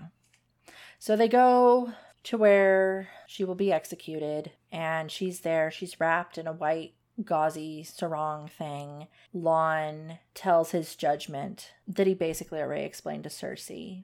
As he starts to speak, the different warriors stand up and they say, "I wish to speak, my king." The first one is Botan, who says that his wife has formed a bond with Cersei, and since Cersei has formed a bond with Dortak's wife, his wife also feels that bond and wishes to help Cersei resurrect Dortak's wife's spirit. The other warriors stand up too, like Norinda's husband stands up and says basically the same thing. And other warriors stand up and say the same thing, that they want Dortak's wife to be able to have her spirit resurrected by Cersei and the women who wish to help her. Dortak is filled with rage at this because he's ready. He wants his wife to die. Yeah, because he wants her out of the way, so when in his mind, when he beats Lon, that he can do all of these horrible things that he's been doing to his wife, to Cersei, and probably more. And probably worse. Mm-hmm. Lon speaks to Dortak's bride and says, "Give me your eyes." And she looks and makes eye contact with him. And he asks her if it's her wish for the queen and her women to resurrect her spirit. And she says no. Yeah. She shakes her head. And Lon says, you understand that judgment has been passed, and she agrees. And he says, you accept this, and she agrees. The eunuch is behind her and goes to slit her throat. And Cersei mentions that he's doing it almost tenderly, if you can. And Lon asks her if she has any last words, and she says rainbow. And then she grabs the knife out of the eunuch's hand and guts herself. Yeah, it's very gory. As this happens, Cersei stands up and screams, no. And the sky lights up simultaneously with lightning, a crack of thunder, and rain starts pouring down. The eunuch cuts her throat so that she's no longer in pain, and the people come and wrap her up and take her away, and Lon takes Cersei back. Oh yeah, and meanwhile Dortok is like happy and pounding his chest. Yeah, Dortak's thrilled because he feels like this is a victory for him. Yeah, that from his perspective, yeah. And Lon comforts Cersei. He lets Cersei let all her feelings out, and he comforts her. And I feel like this is a sweet thing. It is. It's one of the sweeter moments of them in the book. Yeah, he also tells her she deserves the warrior paint, because when he's painted and then they have sex, his paint rubs off on her, and he enjoys that. But he also enjoys that she has a warrior spirit and she deserves to wear the paint. Yeah, and he also goes on to say that the heavens wept at my wife's command. Yes. So not only is she a warrior, but here is evidence of her goddess nature. And he starts calling her my golden warrior goddess, which is another new name for her. Yes. Which is Pansanala. Oh, I did not catch that. Oh gosh. Okay. She's Karana Tuna Kanasa Pansanala, which is my golden warrior goddess. Okay. All right. Let's get that on a crown and have it wrap around your head. The next day, he asks her if she wants to go to the funeral pyre. He says he can't go, but she should go if she wants to. Well, I think she's expected to go, like, to sort of represent them both. Like, he's too busy, he can't do it, but as queen. Yes, but he does give her the choice. Oh, I don't remember it as a choice. She's given so few in this book. I honestly didn't catch it. I know. He says, it is your choice, but I urge you to watch the ashes of Dortak's bride drift to the heavens. And then later when she says she'll go, he says, this is not an easy choice, but it's the right one. So he heavily implies, yeah, you should do this, but he does give her a choice. It is sort of a queenly act, and I'm glad that Cersei does it. So they go to the pyre, and everyone who's there has flowers. And Cersei actually takes this time, I forget who she asks, I think it's Deandra, if she happens to know Dortok's wife's name. And so we finally, for the first time in the story, learn her name, and it's Maya. Yeah. She sings the song again to everyone, and she has Deandra translate it and tells them that she hopes that Maya's spirit is now over the rainbow where she wanted to be. Yeah, it's a very nice moment for Maya. Yeah, so Cersei really hasn't sort of accepted the goddessness of her role. And so prior to going to the funeral, that's something that Deandra actually talks to her about, is like, oh my gosh. At first, Deandra's very miffed because I understand that you had magic and you had to keep it to yourself, but I thought we were close enough that you could have told me. And Cersei's like, I don't have magic. And then, so by the end of that chapter, she's kind of thinking, well, maybe I do. It's great for me that if she's accepting that she may have magic. I think I'm so conflicted. Because when Cersei reacts to the idea that she may have magic, she's, oh shit, not yay, which would be my... If I realized I had magic that could affect the weather, I'd be like, oh, that's so cool. Plus, I don't understand why Cersei does not take this time to now she believes that she could possibly have access to magic or is magic or whatever it is that Cersei is translating this to be. She doesn't take the time to learn about her magic. No. Or any way to control it. Or access it or command it or any of those things. And that to me is really difficult to understand. Yeah, it's in sync with her emotions and she realizes that. But that's it. But she doesn't do anything else about it. Again, the magic happens. She doesn't cause it. Oh yeah, it's so frustrating to me because until this point she really is such a powerless character, and here's a way for her to have some access to some sort of power, some sort of anything that would be hers, not given to her right. by the Cornwall culture or Doxlan, but something that would be hers, and she just doesn't seem to want any part of it, which is weird to me. So after that happens, we have her, which is I think about 3 weeks later. So the story jumps forward about 3 weeks. And so now we have introduced the guard Zonin, and he's got a predicament. Yes, he tells Cersei that his new wife, because he also found a bride during the wife hunt, has not settled into the culture like Cersei has, and he asks her as a favor, as his queen, to help her. And so she agrees, and she also considers this is probably why Zon's so grumpy. This might have something to do with that. But she gets Deandra, and they go to Zonin's tent and go inside, and they meet his wife, whose name is Sabine. She's from Floridia, which speaks Floridian, which is like French. Deandra does not speak French, and so they go get another woman who does. So there are other women in the horde, who have been taken from other places, and so some of them speak Floridian. Yeah, so Claudine is brought in to speak with Sabine, but until then, up until that point, while they're waiting, Cersei makes the note of, again, this tent is not as nice as mine, but she does realize that Sabine has incense, and she really likes incense. Cersei makes the mental note of telling Teatru to get her some incense. I should be nicer to Cersei. I'm sorry that I'm not. But when Cersei sees Sabine, because she remembers some high school French, so she's able to get the name Sabine out, one of her comments about how Sabine looks is, her ass and her breasts were nothing to write home about. Oh, I know. She says, oh, she's so pretty, but her body, not so much. I'm just like, oh my gosh. Yeah, gross.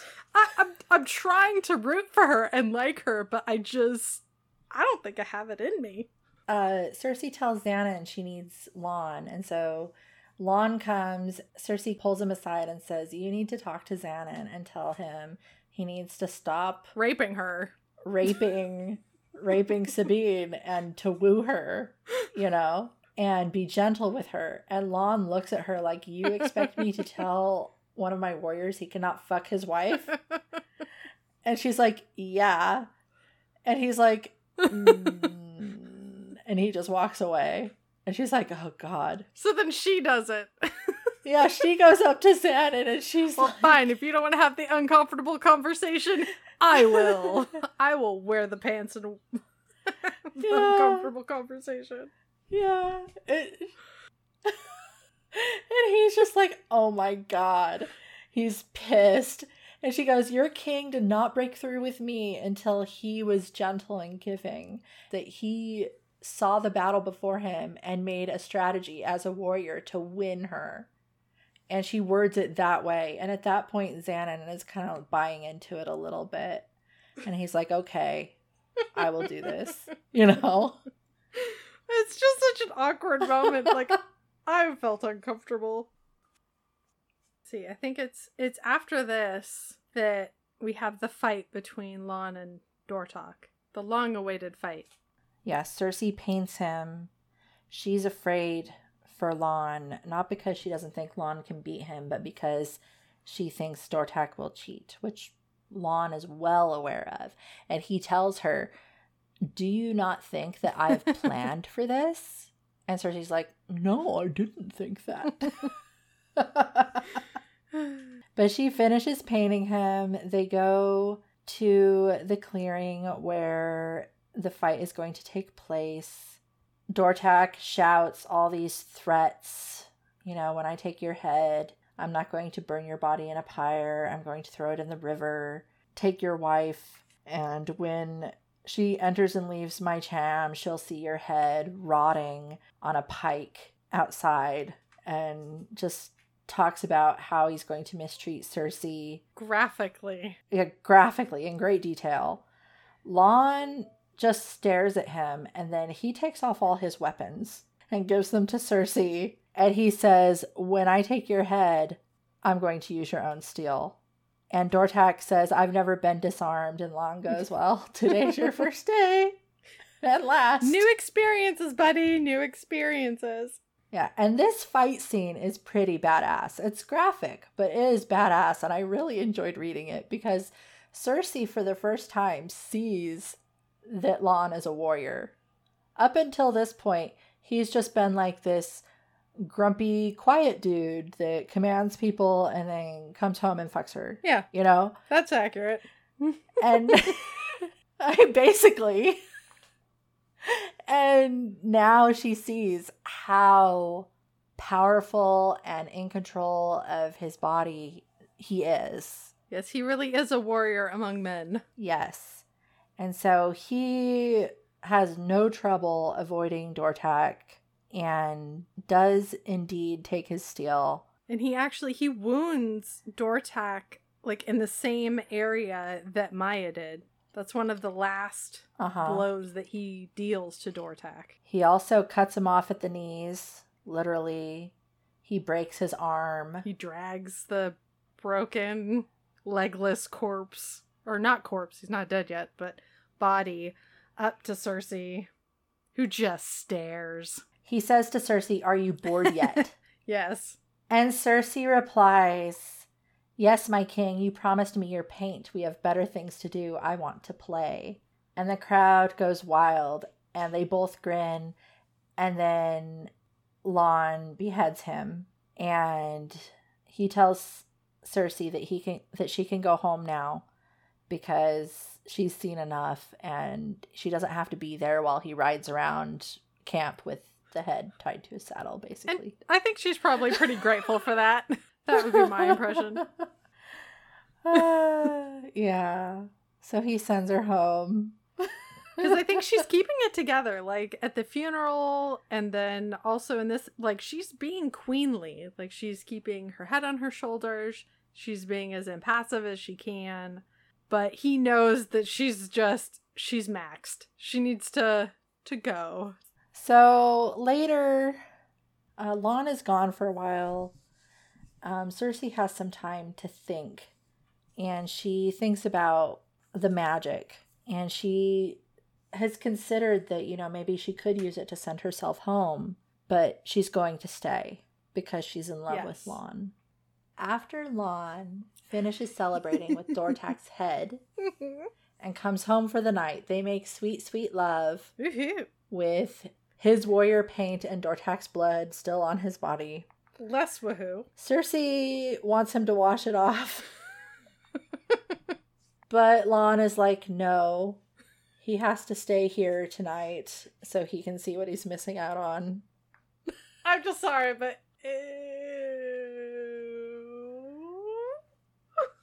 But meanwhile, they make beautiful, sweet love, and Lon says that is the night that Cersei's conceived a child.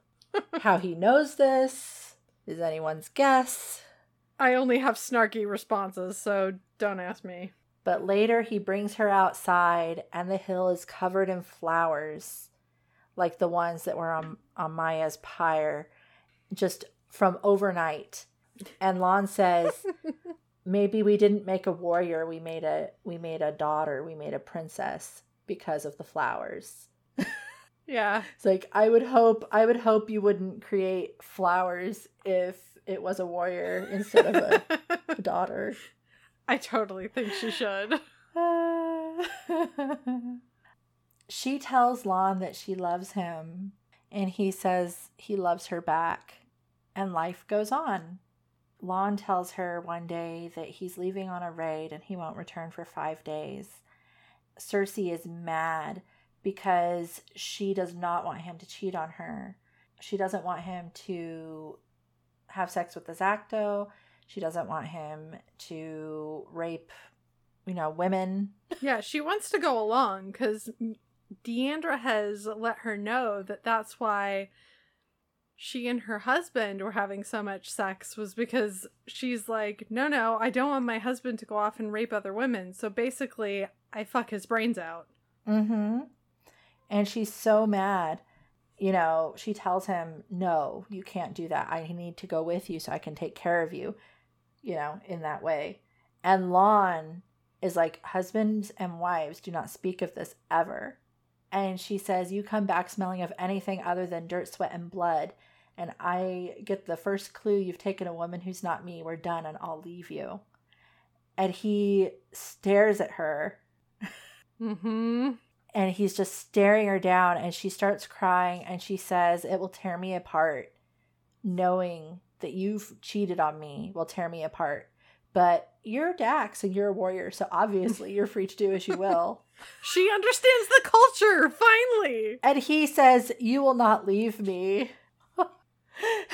He's stuck on her saying she'll leave him. He's like, you'll not leave me. You'll never leave me. Little creepy there, buddy. And to make that so, I will never take another woman except for you. But this is the one last concession I'm going to make for you and for your culture. He says, you're not of my people and you behave in ways that are strange to me, yet you seem not to understand that this is true. But never have I asked you to change who you are. And he says that her doing this is asking him to change who he is, basically. And she has to accept him as he is. I don't know if that's a valid argument on his part. He has asked her to change who she is. It's just he's not asking. Yeah, I don't think... he expects her to assimilate. Yeah, that's not asking. He's just like, no, I'm commanding you to do this by the sheer force of will and domination and everything else. But at any rate, he promises he will never have sex with another woman except her. And this is his final concession to her. Which he holds to that promise, as far as we know. Yeah, he does. And so he goes off to raid and do his thing. And meanwhile, what does Cersei do? She goes shopping with her posse of girls. She gets some things for her girls that attend her. AKA her slaves. Yes, she gets some bangles for them. Yes, and one of them, the leader of her girls, her slaves, is named Teatru, and Teatru is very weird about accepting a gift from Cersei. And this is sort of something that Ashley does a lot of. She creates a lot of characters that are basically names. Yeah. I mean, you're told their characteristics, but they don't actually do a lot. For one of the few instances where any of her girls have any sort of character development, Teatru seems very awkward about accepting the bangles. Like at first she's kind of like, no, I don't want it, please don't. And Cersei insists. Mm-hmm. And then later that day, they go back to her tent. Bane drops her off with Xanon, who's now going to be her guard. Bane gets his break or whatever. Xanon says to Bane, don't go very far. And Cersei says, is there something wrong? And Xanon says, I don't know, but my instincts tell me something isn't right. Yeah, his little spidey senses are tingling. And I think about that time, Cersei noticed that Teatru has left her dagger out, the one that Botan gave her. So she's also sort of feeling like, uh-oh, something is up. Yeah, on the table, there's the dagger, the fabric that she bought specially for Teatru, and the bangle she bought for Teatru.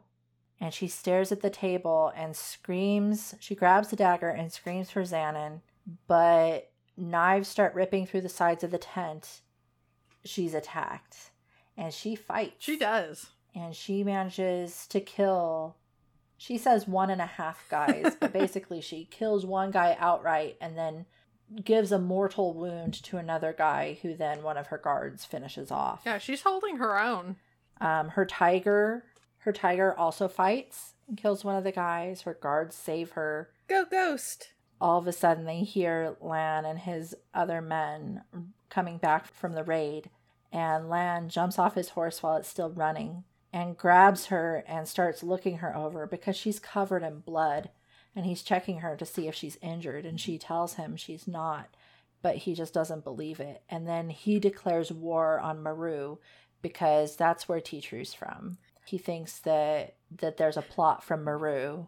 His cursory assessment of the situation is indeed correct. Yes. And he has a great speech where he says, "The blood of our enemy stains the gold of my queen. They closed in on her in my cham, shattering the safety I provide her and spilling the blood of our brother. In return, we will create rivers of Meru blood. The stone of our earth will weep with it, and we will know vengeance." Grr. Everyone is super incensed and, ready to go to war with Meru. And Lan orders that the tent get burned down and they create a new tent. Yes. This one was kind of torn to shreds, so Yeah. it might be better to go with a different sham anyway. And then Teetru was captured and she gets brought before them. She says to Cersei, "You should not have been kind to me." Yeah. And then she gets executed. She does. At the moment of her decapitation, which I think Lan himself does, there's a flash of lightning. So it's like she sort of controls it, but not really. Yeah, it's when she's feeling intensely. Yes, but can't she make herself feel intensely so then she can have access to her magic? Is that asking too much? Later, she's all clean in her smaller tent as they're creating a new big tent. And she's relaxing, and the incense that Teetru had bought for her is burning, and this just makes her sad because she doesn't understand. She was kind to Teetru. Teetru betrayed her, but then warned her as well because she interprets the knife being left out with Teetru's belongings as a warning. Yeah, which I think she's right. It's right to interpret it that way. And when she's talking with, I think it's Jaconda, another one of her girls. Yes. Jaconda quickly turns on Teetru and is like, no, she doesn't exist anymore. Ultimately, what happened to her was too good for her. Yeah, and Jaconda, she was born a slave. Mm-hmm. And she gives a little bit of backstory about the other slaves that are Cersei's. And she talks about how, we have it good with you. It's almost like apologetics for slavery. Yeah. But there's also, you can tell that they care about Cersei and Cersei cares about them. So they have a relationship where they're more like servant level than slave level to Cersei, I guess. Yeah. Not that makes it better. It's such a tricky thing to try to also ascertain as to what Ashley's intent was. Like what she was trying to convey. Yeah. Oh, and then that night, Lan says that the tiger can now sleep in their bed because she sprung to Cersei's aid. Yay, upgrade for Ghost. Lan comforts her while she deals with the fact that she killed people. And he tells her, "You did the right thing." And he's basically proud of her because she's a warrior. Yeah. 6 weeks go by, and it is confirmed that Cersei is pregnant, and she has horrible morning sickness. And Lan doesn't like this because it interferes with his fucking. Because now he can only have sex with her at night instead of morning and night. Yeah, poor buddy. Lan tells her another Korwakian custom that the father is there to catch the baby as it is born, so that the first touch the baby knows is that of his father, in order to develop that connection that is already developed with the baby and the mother. And he's worried because he's going to war and he wants to make sure he's home to create that connection with the baby. Which is nice, that he wants to be there. They arrive at the city Corwan, and they go to Lan's house, which is run by a slave who's been there since Lan's parents. And before Lon leaves to go off and war, he leaves 500 warriors to guard Cersei. Yes. Who competed from 15,000 for the position. Yes, this is a desirable position. So 15,000 warriors competed to be Cersei's personal guard. 500 won, and now they wear gold paint to signify that they're her personal guard.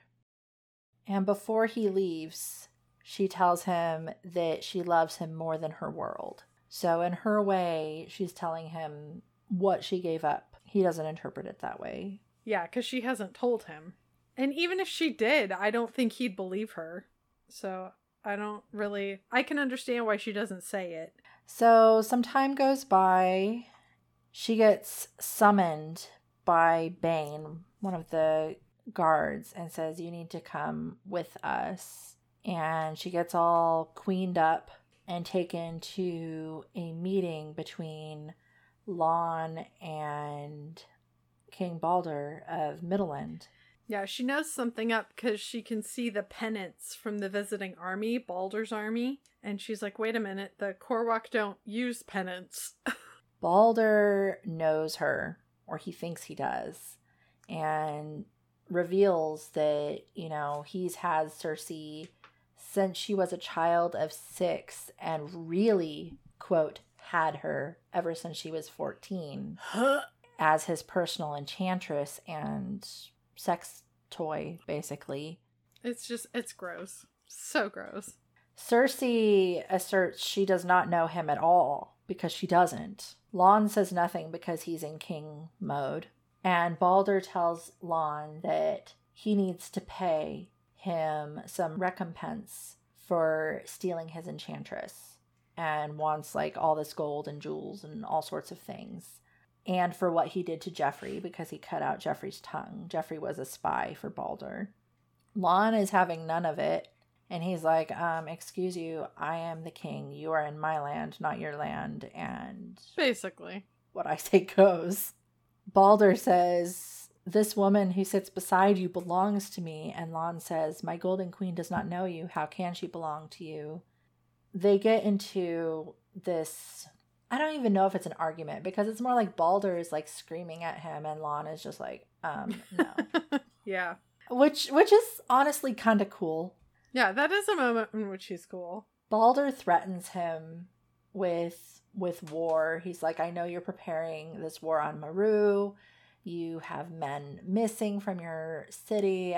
I have men here who's going to take it down. And Lon's like, well, actually what you don't know is I have an alliance with this other country and they all lined up behind you. So you're at our mercy.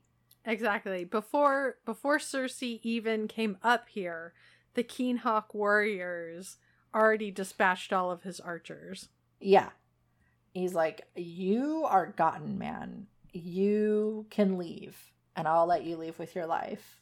And that's being generous. Yeah, that's his mic drop moment. And then he orders Cersei taken back to her room and locked in alone with no one. Yeah, as soon as everybody's gone or when they leave, all of a sudden Lon's like, and bye, Cersei. She's freaking out. She's realized after this altercation with Balder that she must be in a parallel universe, and this was some other Cersei that this happened to. Lon comes in and tells her what happened with Joffrey, what happened with Balder, and all the stuff. He tells her the backstory of the other Cersei that he learned. And he's referring to the other Cersei as she, not you. And so Cersei realizes that Lon also knows that she isn't that person. Mm-hmm. You wonder maybe if he just thinks that they're really similar looking. Maybe Balder's confused. But he knows that whoever Balder thinks she is, she's not. She starts to say something and he silences her and says, you're not her. I don't know what you are. Yeah, I don't understand why it turns into that. And he basically calls her a changeling. He says that she used basically her magical pussy to keep him enchanted and cause him to sire a child on her, and he doesn't even know what is in her womb. So confusing. And he's very, very suspicious, and she starts to tell him the truth. She says, I'm not of this world. And he says, I'm aware of that. Do you take this shape from another? What is your true form? And she says, this is who I am. I woke up in the pen with the other woman from the hunt after I went to bed in Seattle. And Lon says, Seattle doesn't even exist. And she says, it exists in my world. And she explains some things about her world, all the things that marked her as different and weird. She says, this place is strange to me, but I endured it, got over it, adapted, and I fell in love with you. And Lon says, do not ever speak those words to me again unless you wish to feel the back of my hand. She starts realizing that she's given him everything and taken everything on faith and just run with it. And this is the time that he could prove to her that he trusts her and loves her, and he is not proving it. Yeah, he's spectacularly not proving it, because, I mean, since the moment where he calls her a changeling, rain has started to fall. Like, you know how sad she is, because she loves him. And so he does not have any faith in her. He's basically calling her a creature. She says to him, right here, right now, what you're feeling, I felt it too. And it was probably 100 times worse than what you're feeling now, Lon. Because in my world, they do not hunt women and rape them. In my world, if you do that, you go to jail for a long, long time. Everything was different. Your clothes, your language, the landscape, your homes, food, furniture, shopping. I don't mean a little different, like warriors wear hides up north. They wear armor. I mean a lot different. And he's glaring at her. She tells him how terrified she was. She gives him her theory that she's switched places with the other Cersei. And he says, I can't know this is true from just your words. And she says, I don't even know if it's true. All I know is that I'm here and she's not. And he says, but you still wield this incredible power. And he's referring to the rain. And she says, if you can't tell, it happens when I'm feeling stuff. She says, I gave up a world for you. And she starts telling him the truth about her dad. And she says, I gave up my world for you, Lon. I sat at your side through things people in my world would find loathsome, and I did it with my head held high. I even felt pride that I could endure, that I could be a good queen to you. And it just goes on. And she basically says, if you don't come here right now and put your arms around me, I will stop at nothing to find my way back home. And he says he's not going to come to her until after the baby is delivered and they find out what the baby is. Yeah, it's a really kind of disgusting moment. And he tells her that if the baby is born and it's a warrior or a golden girl, then he'll have her back. And she says, no, you won't. Yeah, and when he does take her back, he basically just wants to keep her for having more babies. Like, the impression is she won't go back to being, like, a proper queen. And then he tells her that she needs to take care of herself, and everyone around her has orders to make sure that she doesn't harm the baby. And then he leaves to go to war. She curls up in a corner and starts crying and just wants to go home. She's whispering, take me home, take me home, take me home. And then suddenly the rain stops. Yeah, and Lon, who is sleeping in bed elsewhere in the house, hears the rain stop, and it's like he knows. So he jumps out of bed and goes into her room, only to find out that she's not there. Yeah, and so he has everyone search everything to see if she somehow jumped out the window, to see if she ran away, and no one can find anything about her. And she wakes up to herself in her own world in Seattle, and the other Cersei is there with her father. And the other Cersei has explained things to her father in all this time that Cersei's been gone. And they've formed a close relationship and have been working to get her back. But she was able to somehow send herself back before they were able to meet with the witch to have her send Cersei back home. You find out later, and I'm not sure if this is true of all magics, because Valentine from the first book, or Valentina, I'm not sure, because she manages to send herself. Maybe she gets somebody else to do it. But apparently after expending that amount of magical energy, Cersei can't do it again for 10 years. So she's basically stuck here.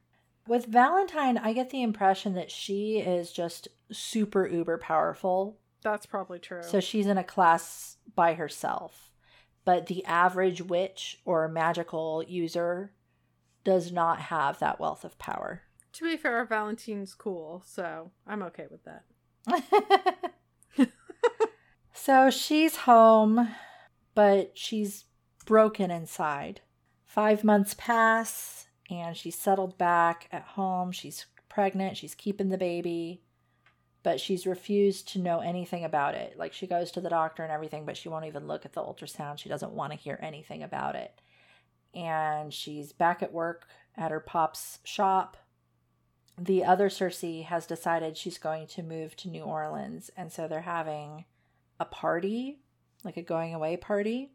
And before they go to the party, Cersei and her father have a conversation about his love for her mother and how he can see the same look in Cersei's eyes, because that's what he's been feeling the whole time, that ever since her mother died. And he realizes she still loves the other guy. And he tells her that, you know, if you want, you can go back. We'll go to the witch and we'll send you back.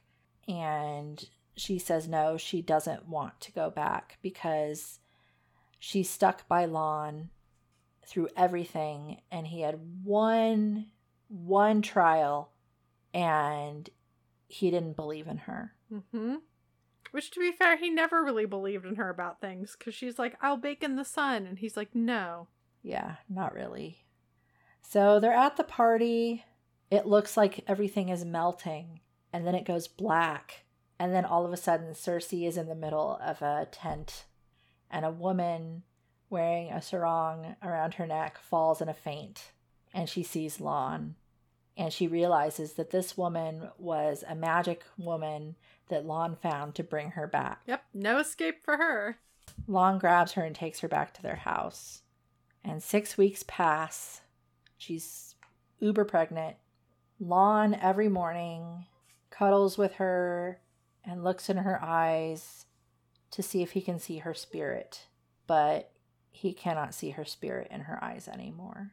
Yeah, she's turned away her girl posse that has come over to spend time with her. She basically just shuts down. Cersei doesn't know at what point Lon started to believe her, and she's just not ready to or willing to forgive him or go back to the way things were. She suspects and she hopes that her dad is working with the witch that he had found to bring her back home. And she even tells Lon this. And he says that the spell cast to send her back here to Korwok tethered her to the world and she's never going back. And creepily, it anchors her to him so she can't escape. He would sense where she is and be able to seek her out. Ugh. And she says, you didn't. And he says, I fucking did. You promised never to leave me and you left me. I've seen to it will not fucking happen again. He's got some serious abandonment issues and some insecurity that is not dealt with in this story.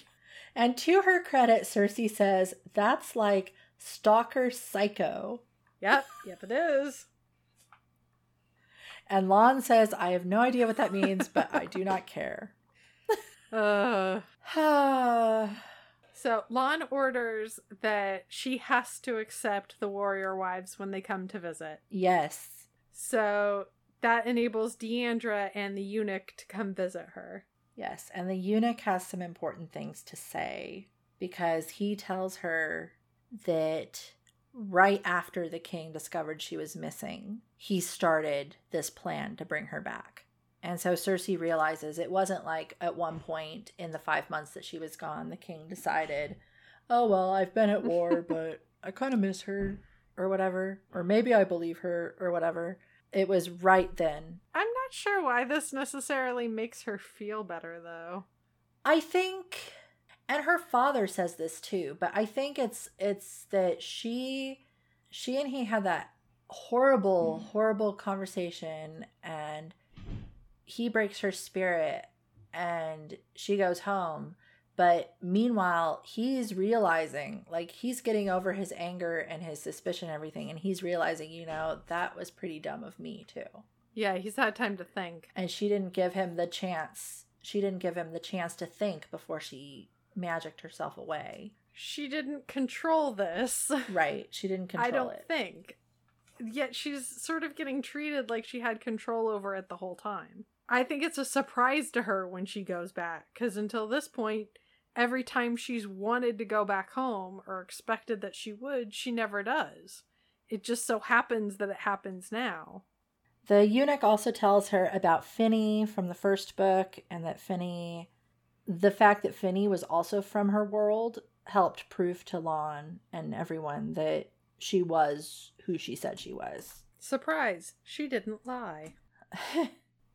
She makes peace with her girls and with her friends, but she does not make peace with Lon.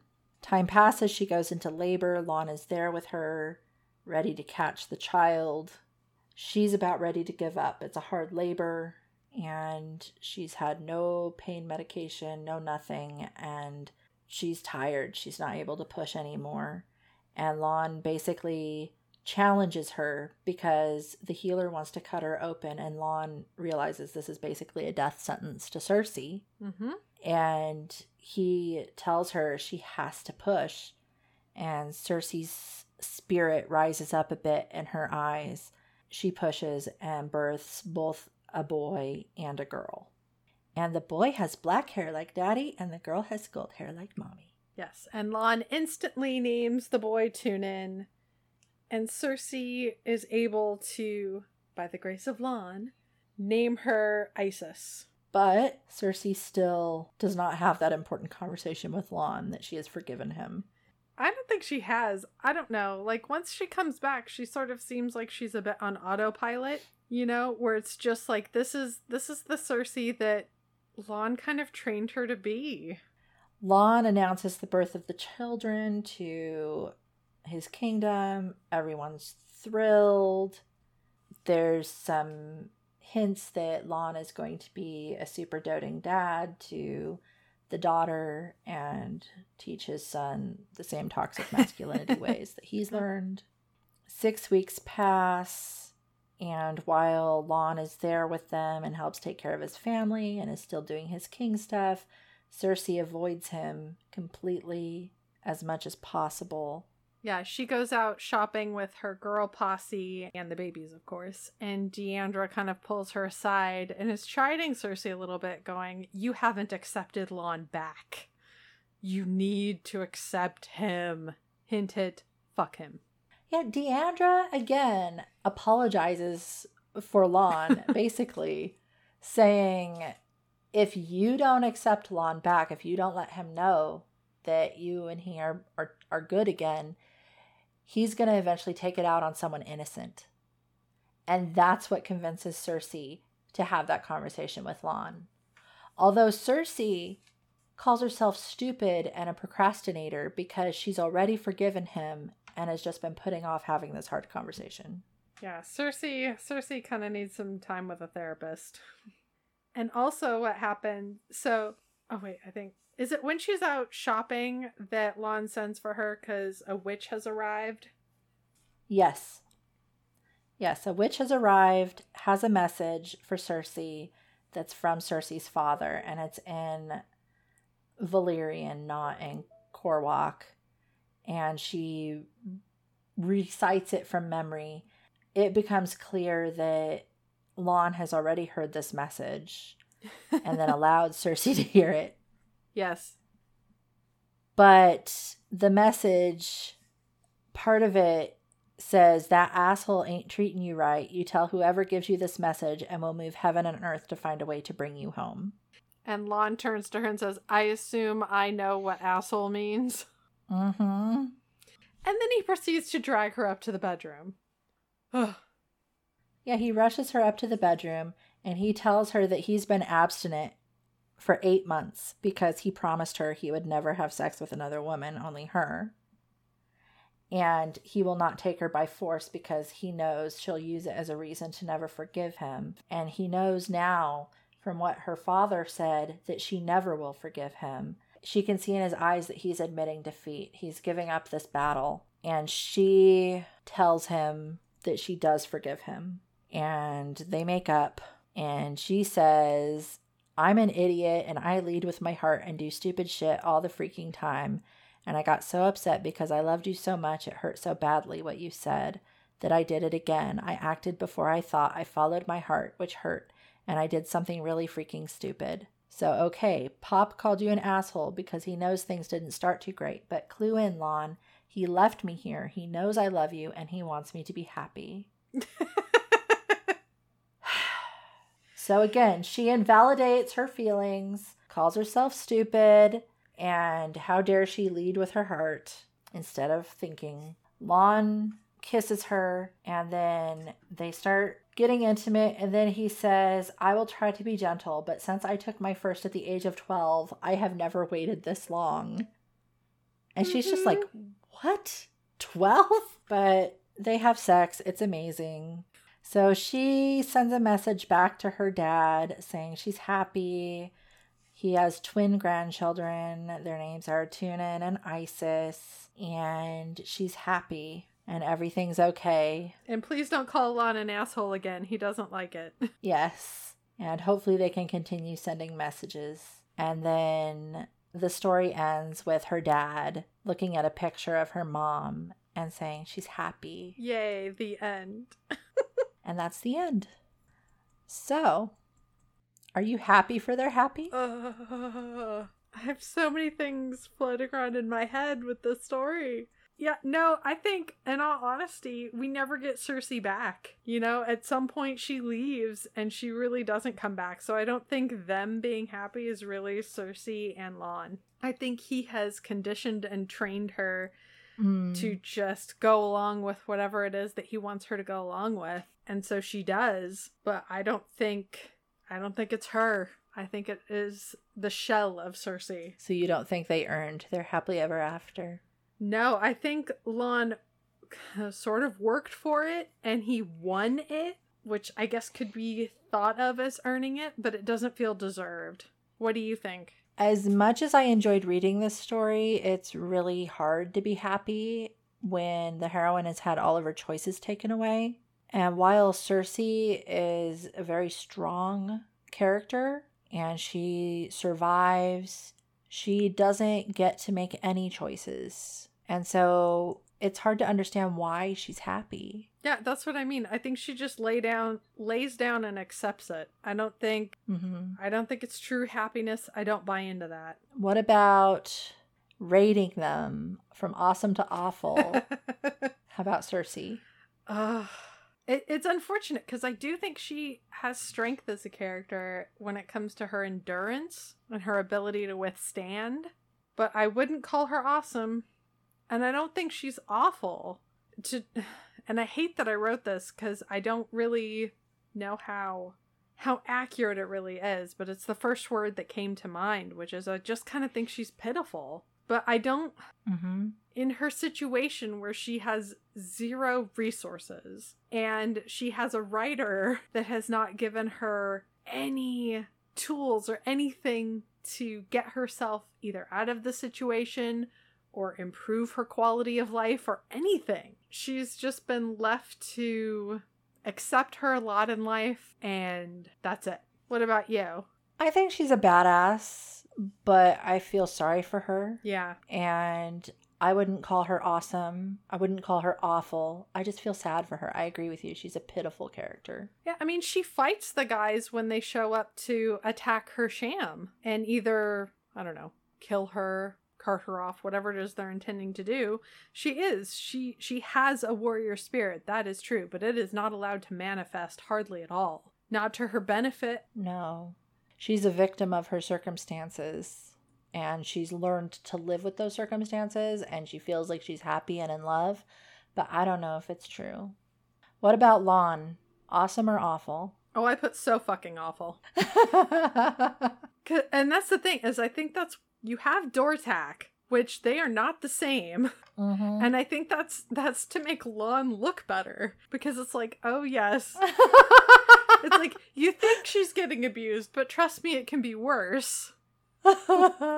Which is like, on one hand, it's like, that's true. It could be so much worse. But that doesn't make what Cersei's experiencing good. No. It just makes it less shitty. Right. So, yeah, I don't know what sort of special rating from hell that Dortak gets. because I don't feel the scale allows for it. Because it's so much worse than awful. But yeah, no, I put so fucking awful. I mean, you know this. I don't like Lon. I'm not his biggest fan. No. I tried really, really hard not to, I don't know, be overly unfair. What about you? Is he awesome? Is he awful? What is he? For me, it was kind of hard for me to rate him because he's not your, quote, typical romance hero, unquote. He does some pretty horrible things that I feel shouldn't belong in a romance story, like raping the heroine, striking her. But from a pure story perspective, if I take this out of the romance genre and just look at it as like a fantasy adventure type story, I actually kind of like him. He's an asshole. He mistreats Cersei for sure. But he's a very interesting character, and I really liked the just that it was a completely alien culture, just completely different, and the idea of someone being thrust into that and having to deal with it. It was interesting, and I think that he was a good character. He was definitely three-dimensional. So I think for a romance hero, he's awful. But for a fantasy adventure character, he's pretty cool, but not nice. No, not nice. What about the villain in this story? I know you touched on Dortak.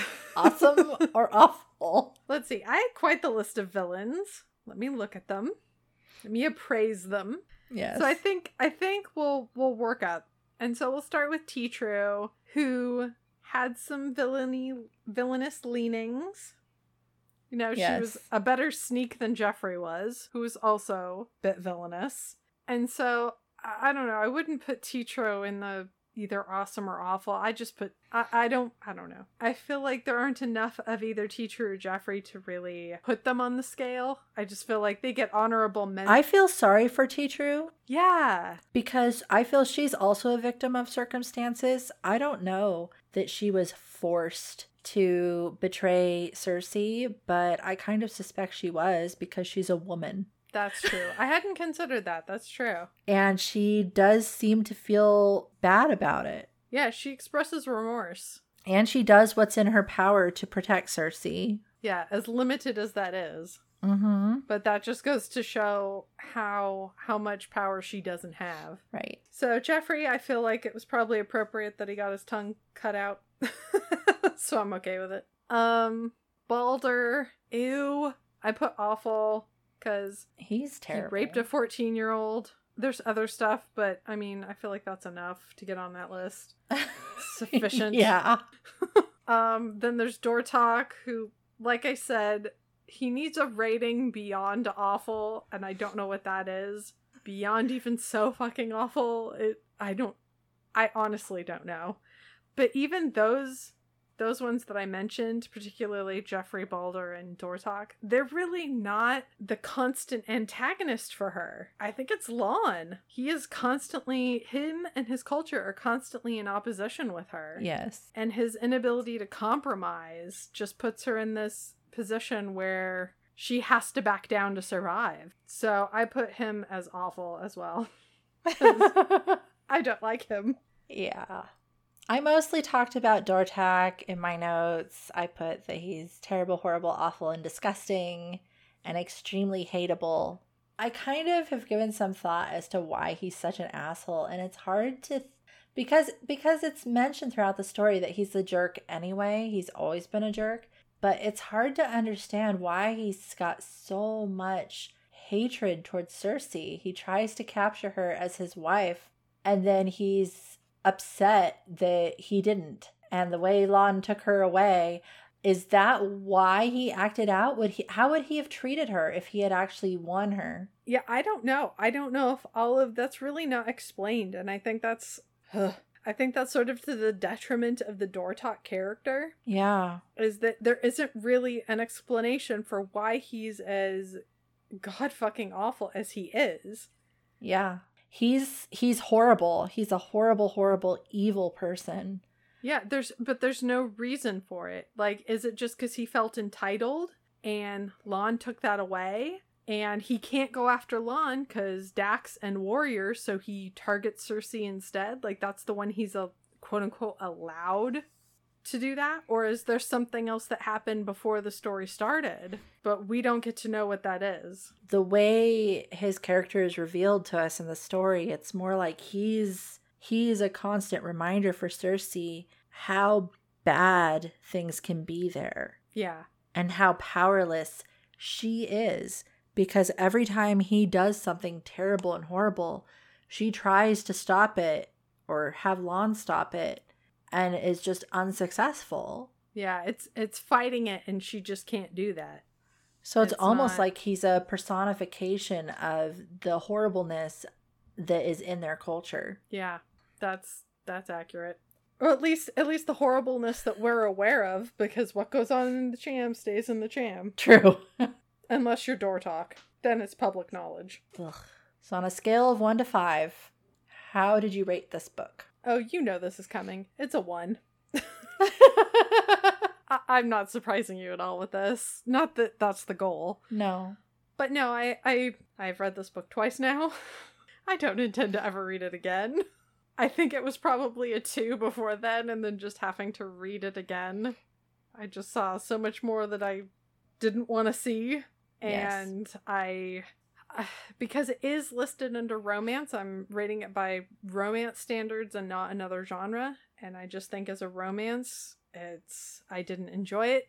I disliked so many things. And I'm trying to be fair. And the odd thing is that even though I'm rating this book a 1, I think it is a better book than the previous book in the series, Wildest Dreams. I agree that it's a better book. So I think it's a better book. I just think when I'm holding it up to the romance standards, I don't know. Maybe there's a subgenre in romance that this book would find a home in. I have no idea. Anyway, what about you? What about your rating?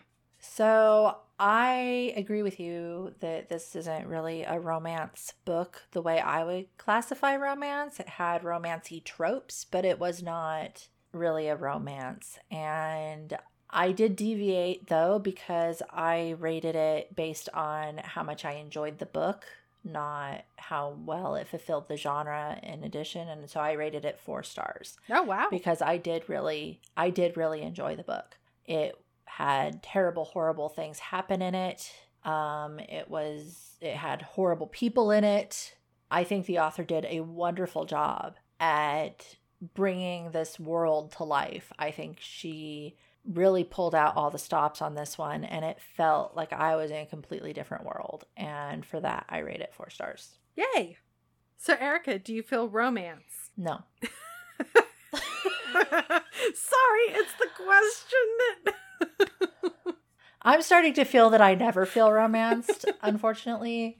We need to read different books, I guess. But while I did really thoroughly enjoy the story was not what I feel is a romance, and I didn't feel romanced. Although some of the sex was hot. It did have hot sex scenes. Although I must admit that the second time I listened to it, I full on fast forwarded through them. I was just like, I've already dealt with this. Bye. Did you feel romance? No, I feel gross.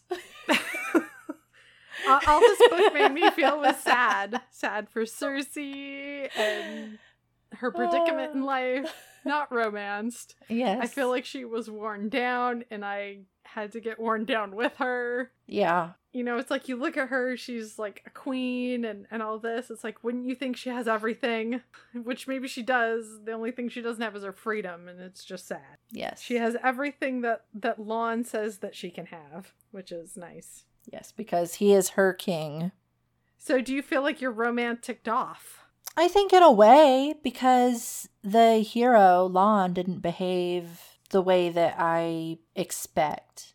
Even from an alpha asshole type hero, he really went overboard with the horribleness, you know, and not to justify rape, because I don't feel it is justified. It is understandable that the way he takes her at the first part of the story is well within the bounds of his culture. But as I said before, he's been trained since like the age of 5 to be in control, and yet he backhands her so hard that she sees stars. Yeah. He's not in control. At that point, he's turned into an abuser.